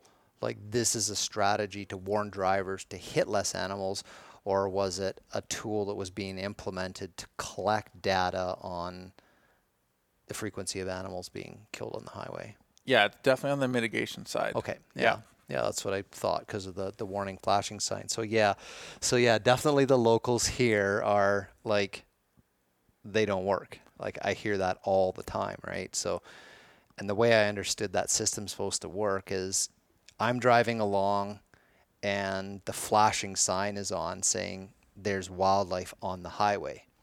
But 4 kilometers down the road, a deer hopped over, went across the road and was gone. And that system was activated. It stays on for a certain period of time. If it's not re-triggered, it goes off. Mm-hmm. And I can drive all the way through that whole corridor and not see the animal. And then I'm like, well, that's messed up because there's nothing here. Yeah. So people, I believe, were experiencing that because they didn't want the system to be so sensitive that as soon as an animal tripped it, the light stayed on for like an hour. Right. And then people are like, well, we're just going to ignore it and drive fast. It was just like they flashed when there was something there and then they went off, after a minute or whatever. So yeah, I definitely hear a lot of people thinking that they're useless. Yeah. So the Free Press did I don't know if you saw it. They did a poll on whether people thought that they were working. Oh, no, I didn't see that. Yeah, the Free Press is the Fernie Free Press is our local paper. Newspaper. Yeah. And the results were like overwhelmingly negative. I can't remember. We could look it up. But it was like 70% plus, I don't feel like these work. But on the data side, damn, I drove all the way through there and I didn't hit anything. Well, I've driven through both of those a lot. The Elko one more so than the Sparwood one, but I still drive through the Sparwood one a lot. And there's not a lot of times that I'll drive through there and like that sign will be flashing and there's nothing. So most of the time when it is flashing, there is something? No, okay. No, the other way. Most of the time when I see it is flashing, there's nothing there. Not that I agree that like they don't work, but it's just as an observation. I've driven through them a lot. I think that's the consensus. That's been my experience personally as well. But I don't know if you've noticed, but I think that they have gotten better. Like, or at least the Elkview one, I feel like it's been triggering less. So these are just, technology. It's just a computer. So you should be able to train it better. And I don't know if they have. But, I don't exactly know the mechanisms, but certainly you could train like a machine learning algorithm to figure out what is going on. Like, that's a person on a bike. That's a dude from tech. That's an elk about to cross. Like, these things, like, Google could definitely do that for you. Well, I had the one time going through Elko, and it was like when they first came up and the thing was on, it was like, animal on the road, slow down sort of thing. And I come around the corner and there's some guy standing on the side of the road changing his tire. Yes. Huh. Well, so humans, anything warm. Well, you don't want to run him over either. Like wow. Yeah. Well, that was in their defense. They had to go through a question of should bikers trigger it? And they could go through all this hassle of figuring out how to make bikers not trigger it, like as warm, slow-moving bodies. But they were just like, yeah, bikers should trigger it. Like, people should slow down if there's a biker in here, and that's kind of reasonable. Yeah. But no, I'm more with you that I've gone through there a number of times where there's no biker, no nothing. And I think there's a neat sort of social science type question of how many times do you have to get like a cry wolf type thing from that detection system before you don't check your speed? Like, the first time you see it, you would check your speed. You would reduce your speed. And then maybe the second time you'd do it again. But like, how many times is it you're going to get a false positive until you just go, this thing doesn't work? Yeah. And then you don't slow down. Exactly. That's the danger, right? Then it becomes useless. And they have some data that people were slowing down. So they, like, there's a lot of information in that system that it's collecting. Like, it's somehow collecting speeds of cars, and then when it goes off and whether there's an animal there. Like, there's a lot of data. I've never had access to it, but it'd be great to, like, there's lots to learn there. Yeah. And people were slowing down when the lights went on. This was early in the days, so it'd be neat to look at it again after years of sort of maybe false detections or not. So it was working in that regard, but I don't know what it's doing now. I think there's a conspiracy that if you're speeding, they flick that light on. No, tells you to slow it's just down. a wildlife detection. You just go $140 through it and see what happens. So when it says wildlife detection system, is it wildlife or wild space life detection? Maybe that's for speeders. But I know early on when that pilot project went in, that you could submit reports online. And of course, not everybody would have known this because the word doesn't get out. But if you drove through that and the light was flashing, you didn't see something, you could report that. Then somebody somewhere, a human, would go back to the time that you said I went through at 9 o'clock at night. They would go back and they would grab that section of video and say, yes, the lights came on. Yeah. They would watch a series of the video to see whether there was an actual animal there, and then they were using that to calibrate and maybe train the system. So one, you could do that, and I did that a few times. Like, I drove through and there was nothing there. But what they also had on their website, the Ministry of Transportation website, I'll see if it's still up and put it in the show notes, but they've actually got video clips of that night imagery that you were talking about. And there was one in the Elko rock cuts where there was a cougar sitting in the middle of the highway, and it tripped the lights. They knew the lights were flashing, and you could see this transport truck winding its way along the rock bluffs. And of course, the transport truck was going to come around the highway, like around a corner, the rock bluff, and there the cougar were.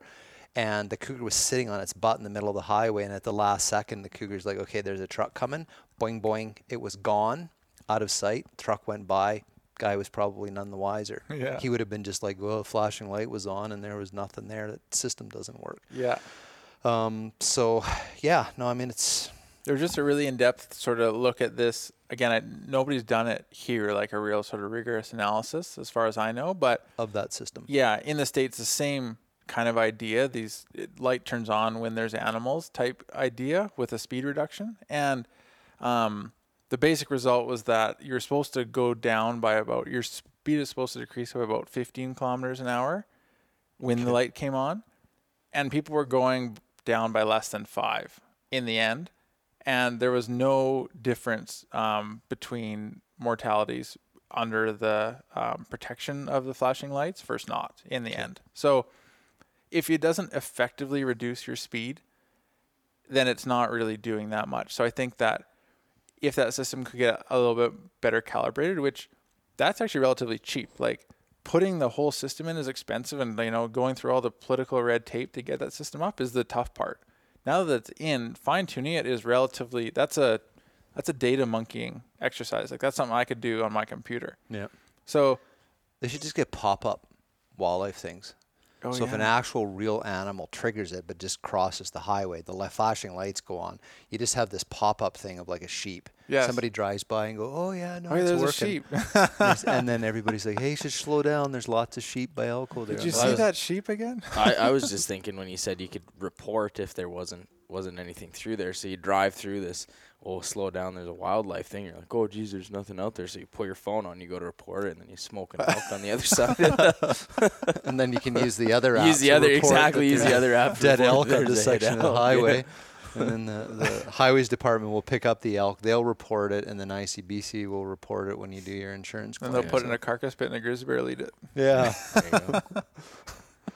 What a time to be alive. I see how all this stuff works. It's all connected. So what are the do you have, or the group of you, are you focusing on particular species here in the Highway 3 corridor, like where is your data saying let's focus on? Yeah, so no, like we're definitely looking at getting all large mammals to cross. So yeah, in that way we're focusing on large mammals. Okay. We haven't done a lot for like the frogs or something like that. Mostly because that's not our skill set. We are large, furry, charismatic critters. And I think there's a lot of trickle down conservation that happens here. Like I'm sure that mice and coyotes and things are still going to use these crossing structures, but things like amphibians, it's not quite as good, and there's more consideration needed. But so we're looking at the big furry critters like grizzly bears and wolverine and elk and sheep and things like that. So even next week, you had Pat Stent on recently, did you? Yeah, Pat was on couple episodes ago. Yeah. So Pat Stent and I are going to go collar some bighorn sheep in Elko next week. Okay. So for the exact idea that we want to know where these animals are crossing, how are they using the habitat that's not the highway? What are the corridors that they're trying to get to the highway on? And right before they get to the highway, that would be a great spot to make the crossing structure. Like, what are the natural funnels that the landscape pushes them onto the highway? And that's where we'll build a crossing structure. But we need good GPS data for that. And where they hang out right now might not be the best spot to build a crossing structure, because it could be where they get forced to by salt, or by getting pushed around by vehicles, or where they can lick salt but not get hit. There's all these weird sort of reasons why where they get hit and where they are standing right now are not the best spots to mitigate. So we need to know, how does the landscape naturally funnel them, and that's where we'll build the crossing structure. So sheep, and then we got good grizzly bear data and good elk data. So those are probably the main species that'll prop up the location of these. And there's a lot of overlap. Luckily, those species all kind of use very similar habitats. So a lot of the crossing structures will be multi-species. The only ones that usually end up being single are actually sheep ones, because they end up being kind of rocky, cliffy micro habitats. But yeah, like you don't see a lot of elk on the highway through the Elko rock cuts where the sheep winter there. No. So. And like that spot would be, mostly bighorn sheep only. But it's not as specific as, say, on the Alberta side, or sorry, on the I guess Crow's Nest direction from here, in the rock cuts there, like by Alexander Creek, where it gets really cliffy. That's really just a sheep spot. Like we're not going to really cross that many other critters there. It's just a big cliffy band where a few sheep come down. But yeah, the idea is to build these sort of general crossings that will facilitate the movement of as many species as possible. So it's pretty simple, the type of landscapes that funnel animals. They're river valleys. They're, these big, you can look at them on a map and you could point to them. Like, they're very simple. The very fine scale placement comes from two sources of information. Telemetry data, like where should you put it, like in this drainage or that drainage? That's kind of where the telemetry data helps you. And then there's an engineering piece where I say I want it here, and the engineers go, no, that's not, like we will not do that. Like, that doesn't work. And that's sort of within the maybe 500 meter range. Okay. Then the engineers take over. And it doesn't really matter within that range, because we're going to fence it, and the animals will shift over 500 meters to get under it. And I think, intuitively, when I think of fencing and these sort of relatively constrained passages, I get like a little worried that, the animals won't figure it out, or it's just like we're kind of limiting their options, as opposed to where they can cross anywhere. But you think about the Rockies and how actually difficult it is to navigate the Rockies when you're not in a valley bottom. Like when you're going through passes, you're going through a little tiny notch. And it's basically the same principle here. Like the fence is basically like the Continental Divide. You can't go over the top, but there's going to be little passes all the way through. And that's actually a concept that these animals are incredibly familiar with. No, that makes sense. Yeah. I mean, I've definitely seen that in the mountains, right? Like literally like a path, like it's a foot and a half wide. It's been used for centuries. Cut through some little slot. And so it takes time for them to figure that out. Move over a few hundred meters, and there's a learning, and there could be like a cost to start. Like it might not be great for those first few animals because their landscape will change, but they will figure it out very quickly.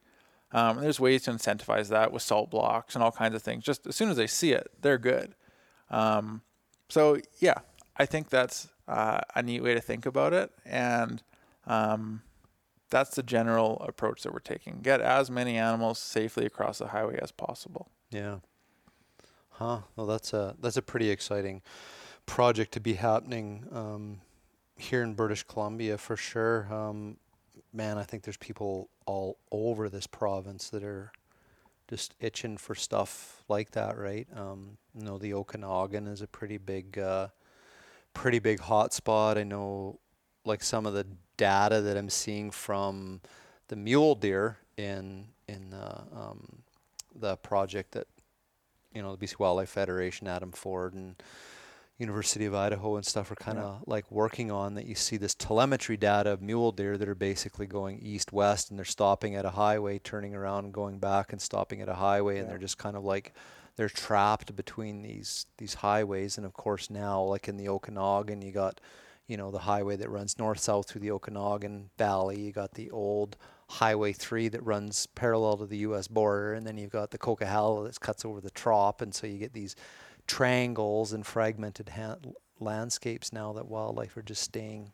Well, and a lot of those are fenced. Like, so the connector. So I did my undergrad in UBCO there, and would take the connector all the time, which is the 5, the connector to the Coke, and it's fenced the whole way. Yeah. And so that used to be a huge migration corridor, and there is, I think that's the only wildlife overpass we have in British Columbia, as far as I know.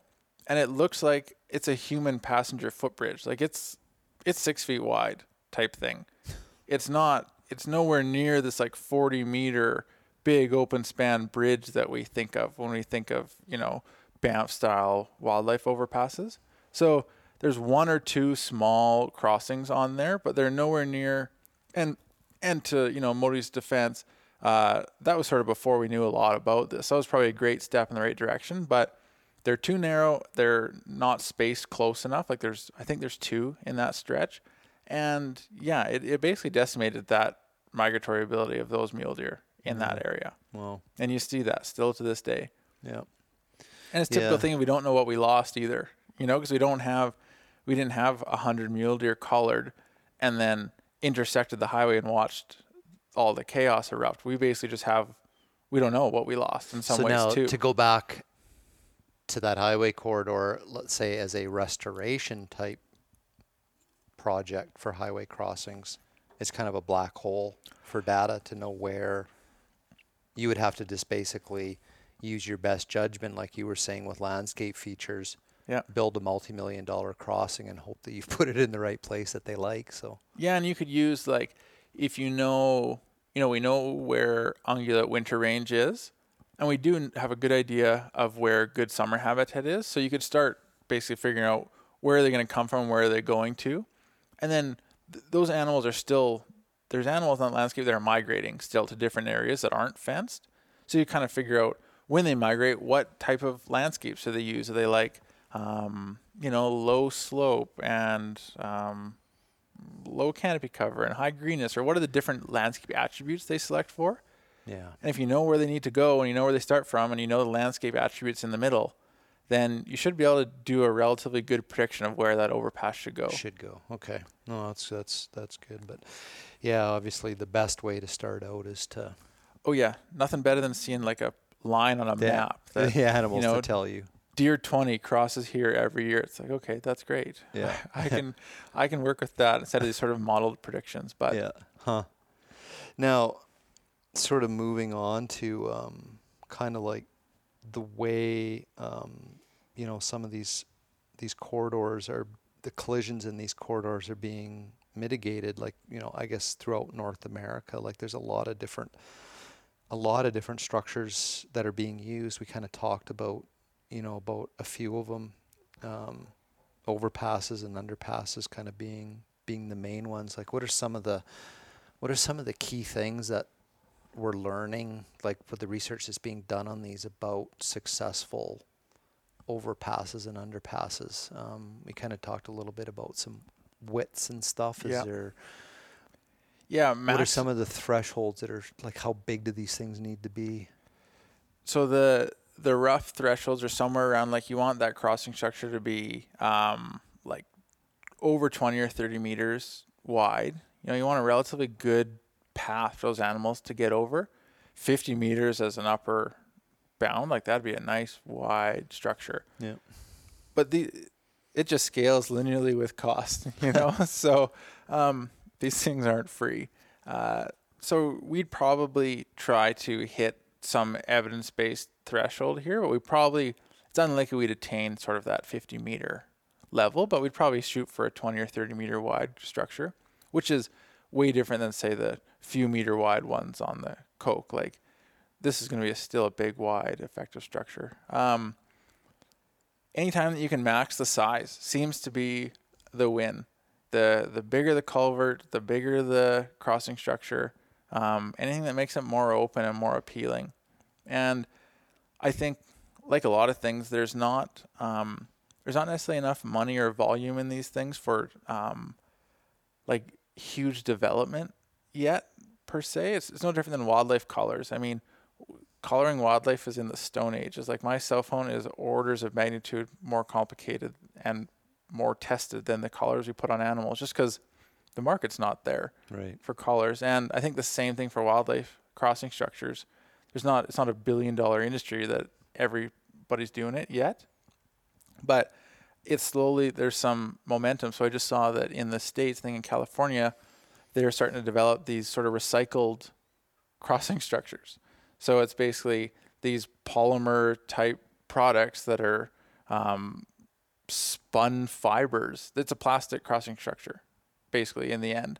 Oh. And I just read the report yesterday, actually, but they are breaking new ground on these things. It doesn't have to look like every other crossing structure. There's room for ingenuity, but like I say, that space is not it's not full of minds yet, because there's just there's no market yet.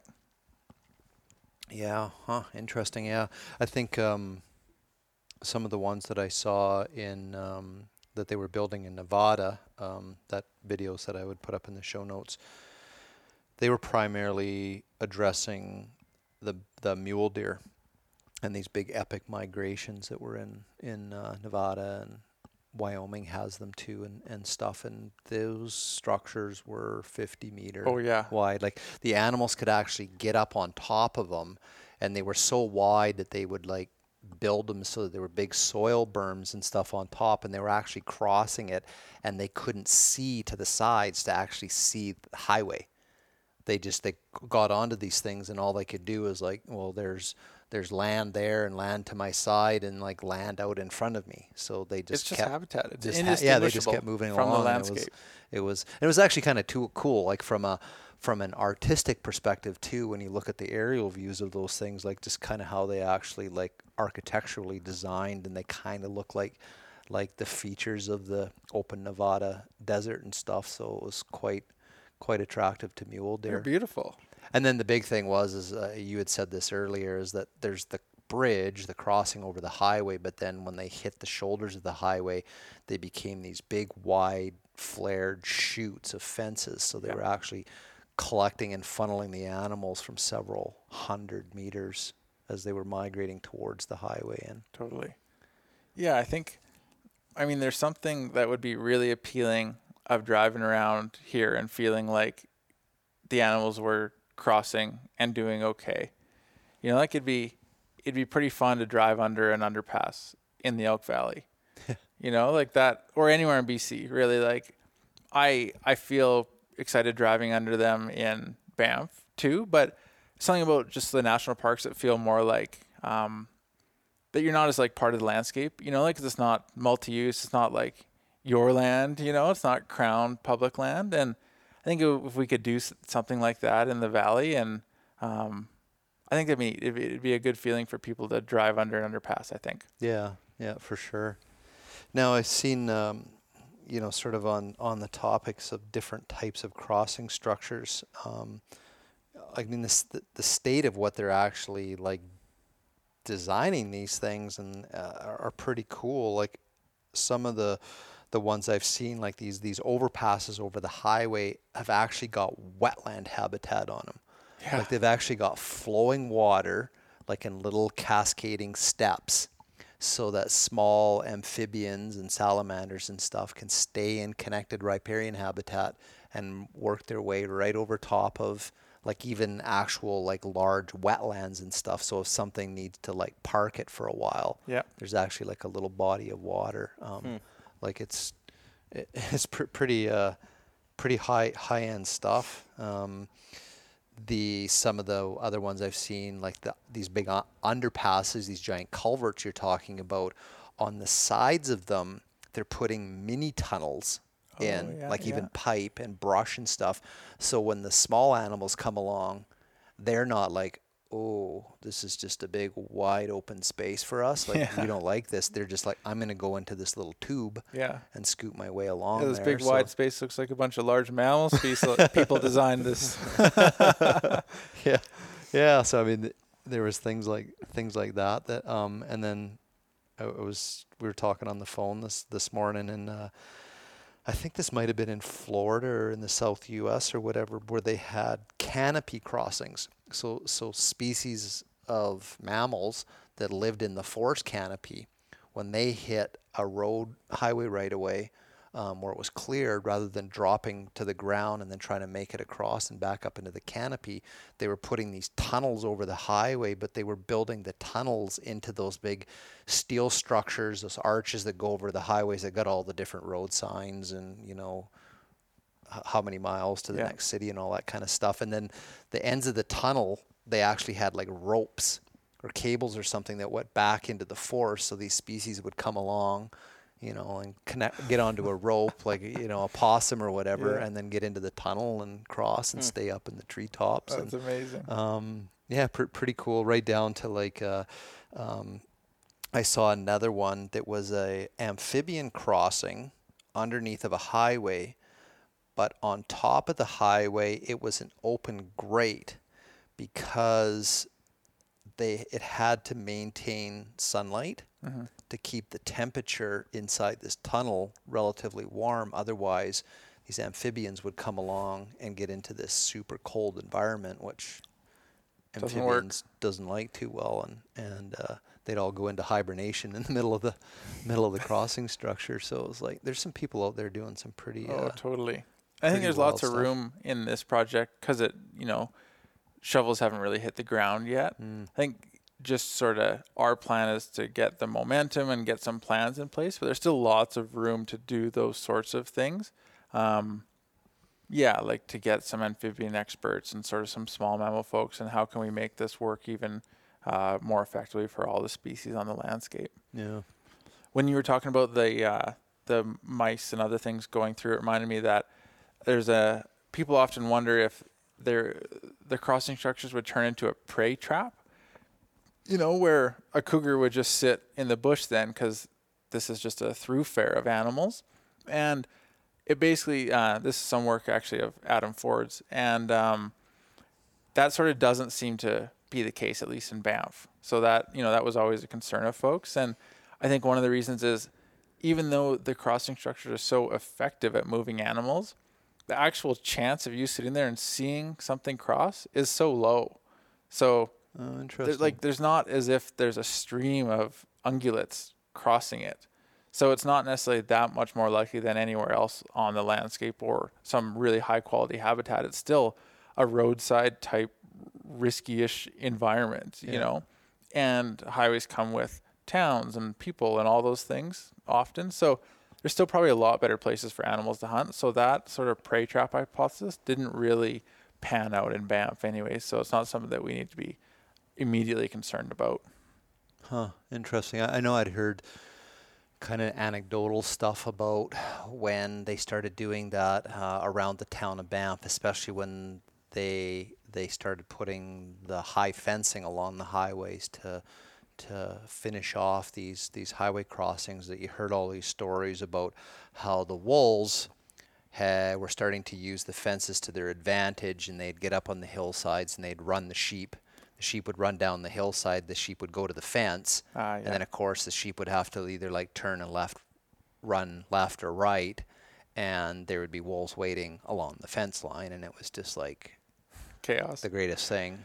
Yeah, so the fences Walmart might be a bit of a different story, but I think that's probably all part of this short little transition period. Like, as soon as you change, like, there'll be a huge landscape change to fence this whole highway.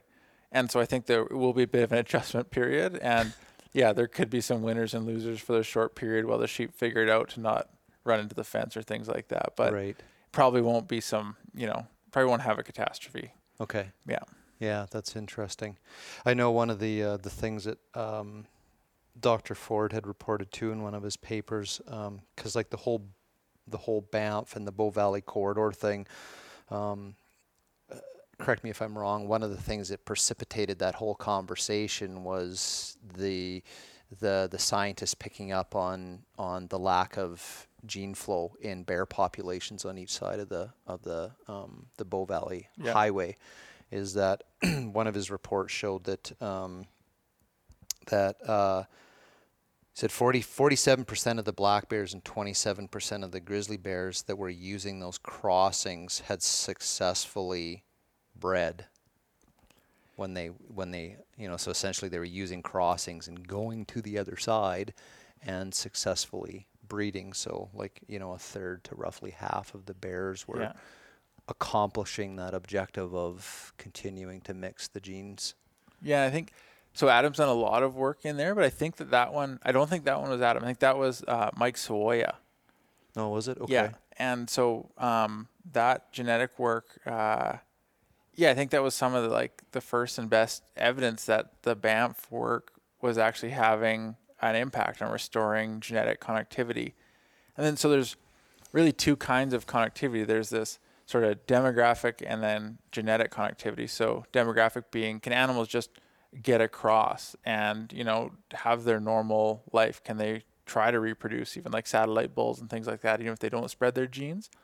Versus actually physically spreading your genes. So if you're on one side of the valley and you cross and then mate with a female over there, then your genes have, made that cross. So the crossing structures, we know that they facilitate demographic connectivity. We know that animals can successfully cross on them, but that was really important work that showed that the genes were crossing with those animals. Yeah. And that's also that should be a likely consequence of crossing, but you could imagine if it's only subadults crossing and they have no chance of breeding and there's no females crossing, then there actually would be very little gene flow. Yeah. So that was really important. So that is quite interesting. One of the things when I read that, I was sort of like, okay, so I need to ask you this. So how do they figure that out, that these percentage of these animals are successfully breeding when they're crossing the structures? Like, does someone this like a questionnaire? It's like, excuse me, sir. It's like, did you each time you use one of these crossings, do you mate when you get on the other side? Like A, every time, B, sometimes, C, never, or not applicable? Like, how do you actually? Usually with pelvically mounted GoPros. Oh, okay. No, yeah. You should have let that one run, because people would have thought that was a real thing. So. No, so with what we would call pedigree analysis, so basically reconstructing who the moms and dads are of offspring, and if you have a large enough sample of the population, and if you know in this case the cub, the baby bear is on one side and mom lives there, and then you can identify who dad is and he lived on the other side and he was a crosser, then that's basically one of those data points that animal crossed and then spread his genes. Okay. Yeah. No, that makes sense. And that can be done through stuff like the hair snagging? All non-invasive. Like that whole paper, nobody ever touched a bear, which is pretty cool. Like just snagging hair off of the barbed wire on rub trees or from bait sites. And so, I mean, that's huge insight that you can document them crossing and then whether they're spreading their genes. I mean, nobody ever touched a bear in that whole paper, which is pretty neat stuff. That is very cool.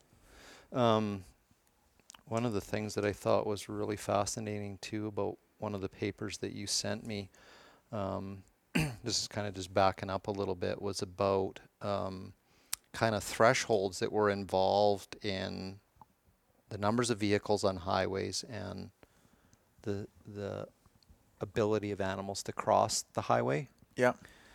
And what I gleaned from that is you can have like one vehicle or 0 vehicles per day on the highway, and the percentage of animals that cross the highway, the success of getting across alive is very high. The numbers of animals that are killed on the highway is very low. And then as the numbers of vehicles start to increase, the success of animals crossing the highways goes down, the numbers of animals dying goes up, but then it starts to go the other direction. The more and more and more vehicles you get, you actually get less animals killed on the highway, but the percentage of animals that try to cross, their mortality is very high. Yeah. So, and I guess that trend could be explained by also like at that really high level, most of the animals are dead. You know, like mortality could keep going up because abundance is still, doing fine. But then at some point, the abundance just tips and basically there's hardly any animals left. It was really hardly any high. animals left. And the other thing I gleaned from it too is that when it was sort of like around 10,000 vehicles per day on a section of highway, that's when the avoidance thing kicked in. Yeah. The animals were just like, screw this. And like, we're not going anywhere near that thing. Yes. So the numbers of animals killed on the highway was going down. But if an animal said, oh, I think I can make it, boom, dead. So their success is very low. But what I found interesting is that it was around the 6,000 to 7,000 vehicles per day is where the highest level of animals mortalities were on the highway, which is roughly where the Elk Valley, where you guys live right now, is kind of sitting around that level of 6,000 to 9,000 vehicles today. So you're really sitting at peak. Critical tipping point here. Peak, yeah. So you're either going to solve the problem and get animals across the highway, or you're going to deter animals from using large parts of habitat on each side of the highway, which is going to potentially affect their abundance on the landscape. Totally, yeah. Or you're going to kill them all off. Yeah, I think it's probably a bit of both. And I think that number of the traffic volume is only increasing. Like every year, Highway 3 is getting busier and busier, and for a few reasons. I mean, so they're going to start diverting traffic from Highway 1 down here as they do some upgrades in the Kicking Horse. So some heavy vehicle traffic is going to come through here now. That's right, yeah. And then another one is these cattle liners are now all coming through here. They don't cross. What's the border crossing in Alberta? I can't even remember. Anyways, the one that's on the Pincher side. Right, yeah, by over towards Waterton. Yeah. They're coming through southern BC and going over to Kingsgate. Exactly. Yep. And that's their preferred crossing now. So they're Alberta cattle that are coming through, and there's 50 plus cattle liners coming through past the house every day now. Yeah. And I noticed they seem to be a lot of them are nighttime. They all stack up and plow through here at nighttime. Yeah. So that's huge increases in vehicles. And well, I don't know, it was 2 falls ago, there was 2 or 3 of them piled up all in a row as well. 2 of them hit the tunnel. So for listeners, we have a big rock tunnel basically the highway goes through, and one of the cattle liners clipped the rock tunnel, and all the cows came out the side basically. So we were, there was police, and we were cleaning up cows, getting them all, back into their Grizzly cattle bears liner. running everywhere. Oh yeah, exactly. It was chaos. I was in the middle of a bear trapping season. I was more of like an ambulance chaser. I went there looking for bait. I was like, I wasn't any cows, but they were all getting, any of the ones that ended up not making it were taken away because of the risk material, the diseases. But yeah, so lots more traffic, and just from all sorts of different sources. I mean, that cattle liner thing, the diversion from Highway 1, and just, BC's becoming more of a tourism engine. Every year we're pushing that hard, and there's a lot of money in it. So people are coming to BC because BC's awesome. Yeah. But yeah, it means that the infrastructure we have needs to be able to accommodate that. Yeah, and protect both people and wildlife. Yeah, and like that wildlife and that sort of natural capital is part of what those people are coming for. That's what makes BC special, So we got to make sure that that's in the long-term plan to protect that. Yeah, and that's this the is draw. definitely a very key part of BC to be doing something like that here. Like we said earlier, this highway that basically cross-cuts through the Rocky Mountains, east to west, in an area where a tremendous amount of our wildlife want to move north and south. Yeah, it's the most important spot. And they're actually, so I'm working up the elk data for the Sparwood Club right now. So there's lots of really cool information there, like migratory behaviors and how the elk are just using the landscape. And there's elk that are migrating from Sparwood to Alberta, and they're kind of using that Highway 3 corridor, but they're having to cross the highway. So there's even these east-west migrations that interesting. I didn't know about until we started crunching those data. So that exact corridor that we want to mitigate has north, south, and east-west migrations of animals. I mean, if you think about it, if you went back to, way back in time, when that highway wasn't there, what was the easiest way to move from the foothills into the Rockies, or from the foothills into the Rocky Mountain Trench? Yeah. It was like, this is the highway corridor. It's like same reason we built the highway. Highway there, right? Like it's like it's a good spot, easier walking. So, wow, that's a pretty interesting subject. And like you said at the very beginning, I think this is something that touches everybody. Hunters, non-hunters, whatever. I think that's an irrelevant part of this discussion. People care about wildlife. They care about being safe on the highway. They don't like to see things hit. And like you said, everybody that you talk to will have some sort of an experience to do with, wildlife being hit on the highway. And definitely something that you can get everybody behind, which is a huge win in this day and age, is to get everybody totally on the same page on something. And people that have the money to pay for this stuff tend to like that kind of stuff where everybody's all the win-wins. Yeah, pulling for something. Yeah, that's something that our research group has been, I think, relatively lucky in working in sort of scenarios where we can foster those win-wins.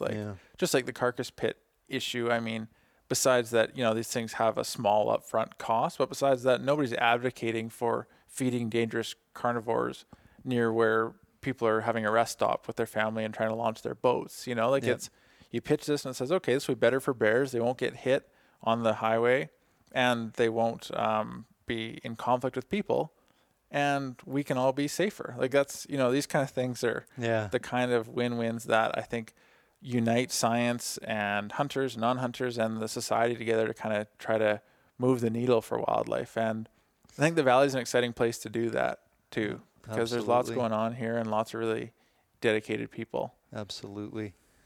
Yeah, it's a great topic.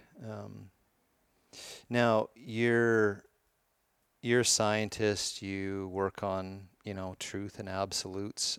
When it comes to this whole issue of wildlife and vehicle collisions, and people, hunters especially, want more wildlife on the landscape, but we're seeing declining populations of wildlife on the landscape on a scale of 0 to 10, where 0 is total BS and 10 is undisputable universal truth. What do you think about this whole claim that it's actually our automobile insurance company that's dictating wildlife policy to decrease wildlife populations to prevent all of these collisions and costs? Yeah, I'd say that's got to be a 0. Yeah, no, that's probably not likely.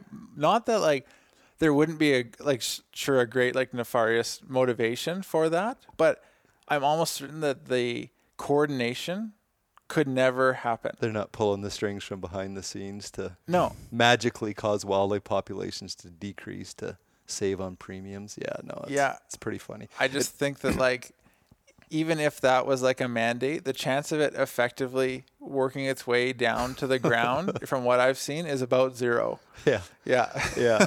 No, it's and I mean, it's funny. That's not just a BC thing. I think that whole conspiracy theory about it's the auto insurance companies that are wanting these wildlife populations reduced because of the cost of vehicle collisions. I think that's like a North America thing. I don't know. Maybe people in Europe are think that it's happening there too. But I've heard it in more places than just here in BC that's happening. So I think in the spirit of that argument, that's certainly something that we're going to use. Not that there's a conspiracy, but that this costs money, and ICBC. It's a driving factor to get people to the table. Absolutely. Yeah, and I think ICBC, we're hoping they will come to the table with us, because, of course, my salary, I'm a Librero postdoctoral fellow. I'm paid by, not ICBC.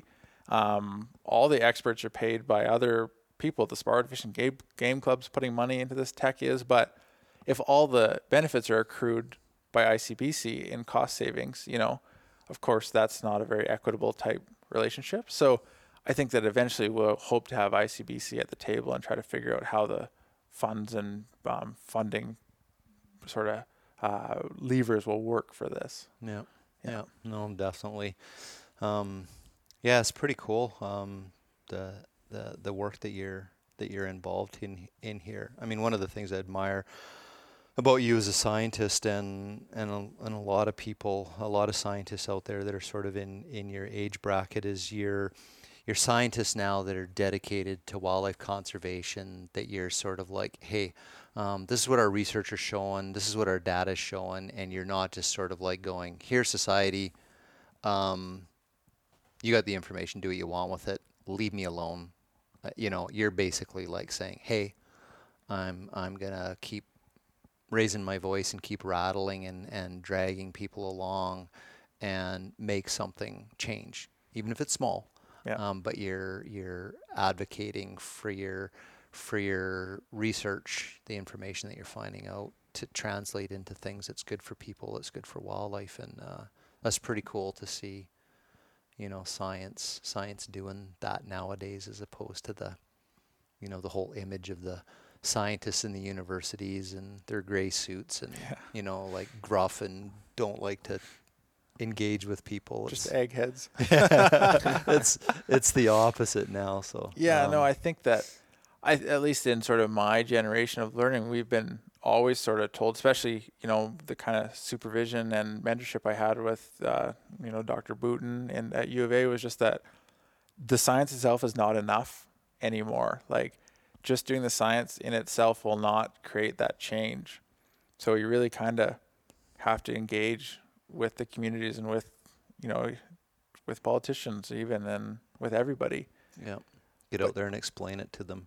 It creates certainly a strange situation for like us as scientists, though, where, I'm a field biologist, so I can go out and capture a grizzly bear out of a helicopter or leg snare a grizzly bear. But then, we also have to, I work on my computer and I know how to code. Like I'm a nerd, as well. But then we also we have to know how to communicate science and work with politicians and stuff. So I think it's a really exciting career in that way, but it does create challenges. Like, it's pretty hard to be all those things, and nobody is. So we all kind of have our strengths and weaknesses. So it always does feel like there's lots to learn. Like, it's pretty hard to be a field person, a nerd, and a politician all at one time, Yeah, that's the job that you guys take on now for Becoming a doctor. Yeah. PhD, yeah. The be all end all of everything. So, Yeah. I mean, there's a lot of good stuff going on, at very high levels to solve, some of these problems of wildlife vehicle collisions. I mean, the average person still traveling the highways nowadays is still at risk. I got to drive home tonight here in the dark for an hour and a half on this exact section of highway we've been talking about. So, I mean, people, if you're still out there, I mean, anywhere in British Columbia, particularly southern British Columbia, it's something you got to be ultra sensitive to. Scanning the ditches, looking for eyes, looking for wildlife. If there is a wildlife sign on the highway, it's there for a good reason. Slow down, watch. Usually one animal on the side of the highway in this part of the world generally means there's more animals there somewhere. Yeah, don't follow it as it maybe crosses maybe with a your moose eyes. might be by itself, but I mean, elk, white-tailed deer, mule deer, sheep, even mountain goats, there's usually going to be more than one. So you got to keep your eye open for those. Elk start crossing the highway at this time of the year. There could be 100 following behind it. White-tailed deer like to go across highways really quickly, and at the last second they change their mind and they like to be back where they started. And so a lot of times, sometimes these collisions with wildlife are actually, it's done 180 degrees and bounced back in front of you. And, people are driving and they're thinking, oh, it's crossed, it's out of my lane, so I can carry on. And then in a split second, it's right back in front of them. So Yeah. I know there's people that like to listen to this podcast while they're driving. I think that's one of the number one things that people say. And so if you're listening, be careful. I know there's one person in Cranbrook. His name's Gavin. He drives this section of highway from Cranbrook to the mines almost every single day. Listens to our podcast. So if you're listening to this right now, Gavin, watch for wildlife. Drive safely. You got a pretty cool little family there at home, wanting you to get home safe and sound. So glad you listened to the podcast while you're driving to work, but watch for wildlife on the highway there, bud. Yeah. Cool. Thanks, Clayton. My pleasure. Thanks for having me. It was awesome having you again. Like to get you back on here this year and talk about the caribou stuff up north. That'd be great. Yeah. The whole wolf thing is not going away. It's still a hot topic.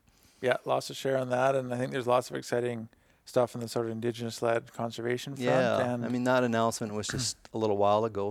it was this past Friday, Thursday today, so less than a week ago.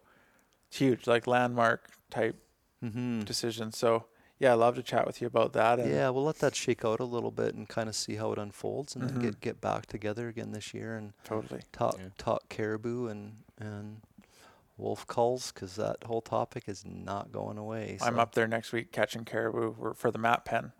Okay. So we'll have 2 A-stars in the air, and we'll be catching females. The whole maternity penning thing is almost as controversial as the wolf cull stuff. Yeah. Especially in the one episode with Helen Swancha, the head wildlife vet, we talked about and the captive penning breeding thing. program. So yeah, maybe that'd That'd be great. No, that's awesome. So you going turkey hunting this spring? Yeah, I'm hooked. Hey, good for you. It was fun, yeah. Good for you. I was just thinking about that the other day. I was like, there's no, we don't have any grizzly bear hunting in BC anymore, and we don't actually have very many black bears in the East Coonies. We have so many grizzly bears, and it's like, oh, go turkey hunting. That'd be great. Go turkey hunting. Yeah. Because you're allowed one in Region 4. Yeah. And you can go to Region 8 and you can get another one. So provincially, you can get 2 bearded in the springtime, but only 1 per region. So. Turkey road trip. Yep. I think I'm working towards that. Maybe connect up with Dr. Ford in Kelowna. Yeah. Get out, do some turkey hunting with him, get him on a podcast. That would be pretty cool. That'd be great. He'd love that. And we got those fancy new camouflage hats that are perfect for the listeners' upcoming turkey hunts. Turkey hunting. Yeah. Go online, get check yourself that a out. turkey hunting hat. Yeah. Buy a turkey hunting hat. I heard they up your success rate. They do. You have to get some sort of tape and put it over the orange moose. The orange part, yeah. But But then the green camel's going to help you get a turkey. So there you go. You heard it here first, folks. the only thing you got to be careful turkey hunting this summer or this spring is where you set up and you do your calling, because you don't want to get a gobbler to answer and then have to call him across the highway because we don't want him to get hit. So Nope. why did the turkey cross the highway? Look after your gobblers. Yeah. Yeah. Call them in. Yeah. Keep your gobblers safe. Yeah. Don't gobble near a highway. All right, everybody. Thanks for listening, and we will see you in the next episode.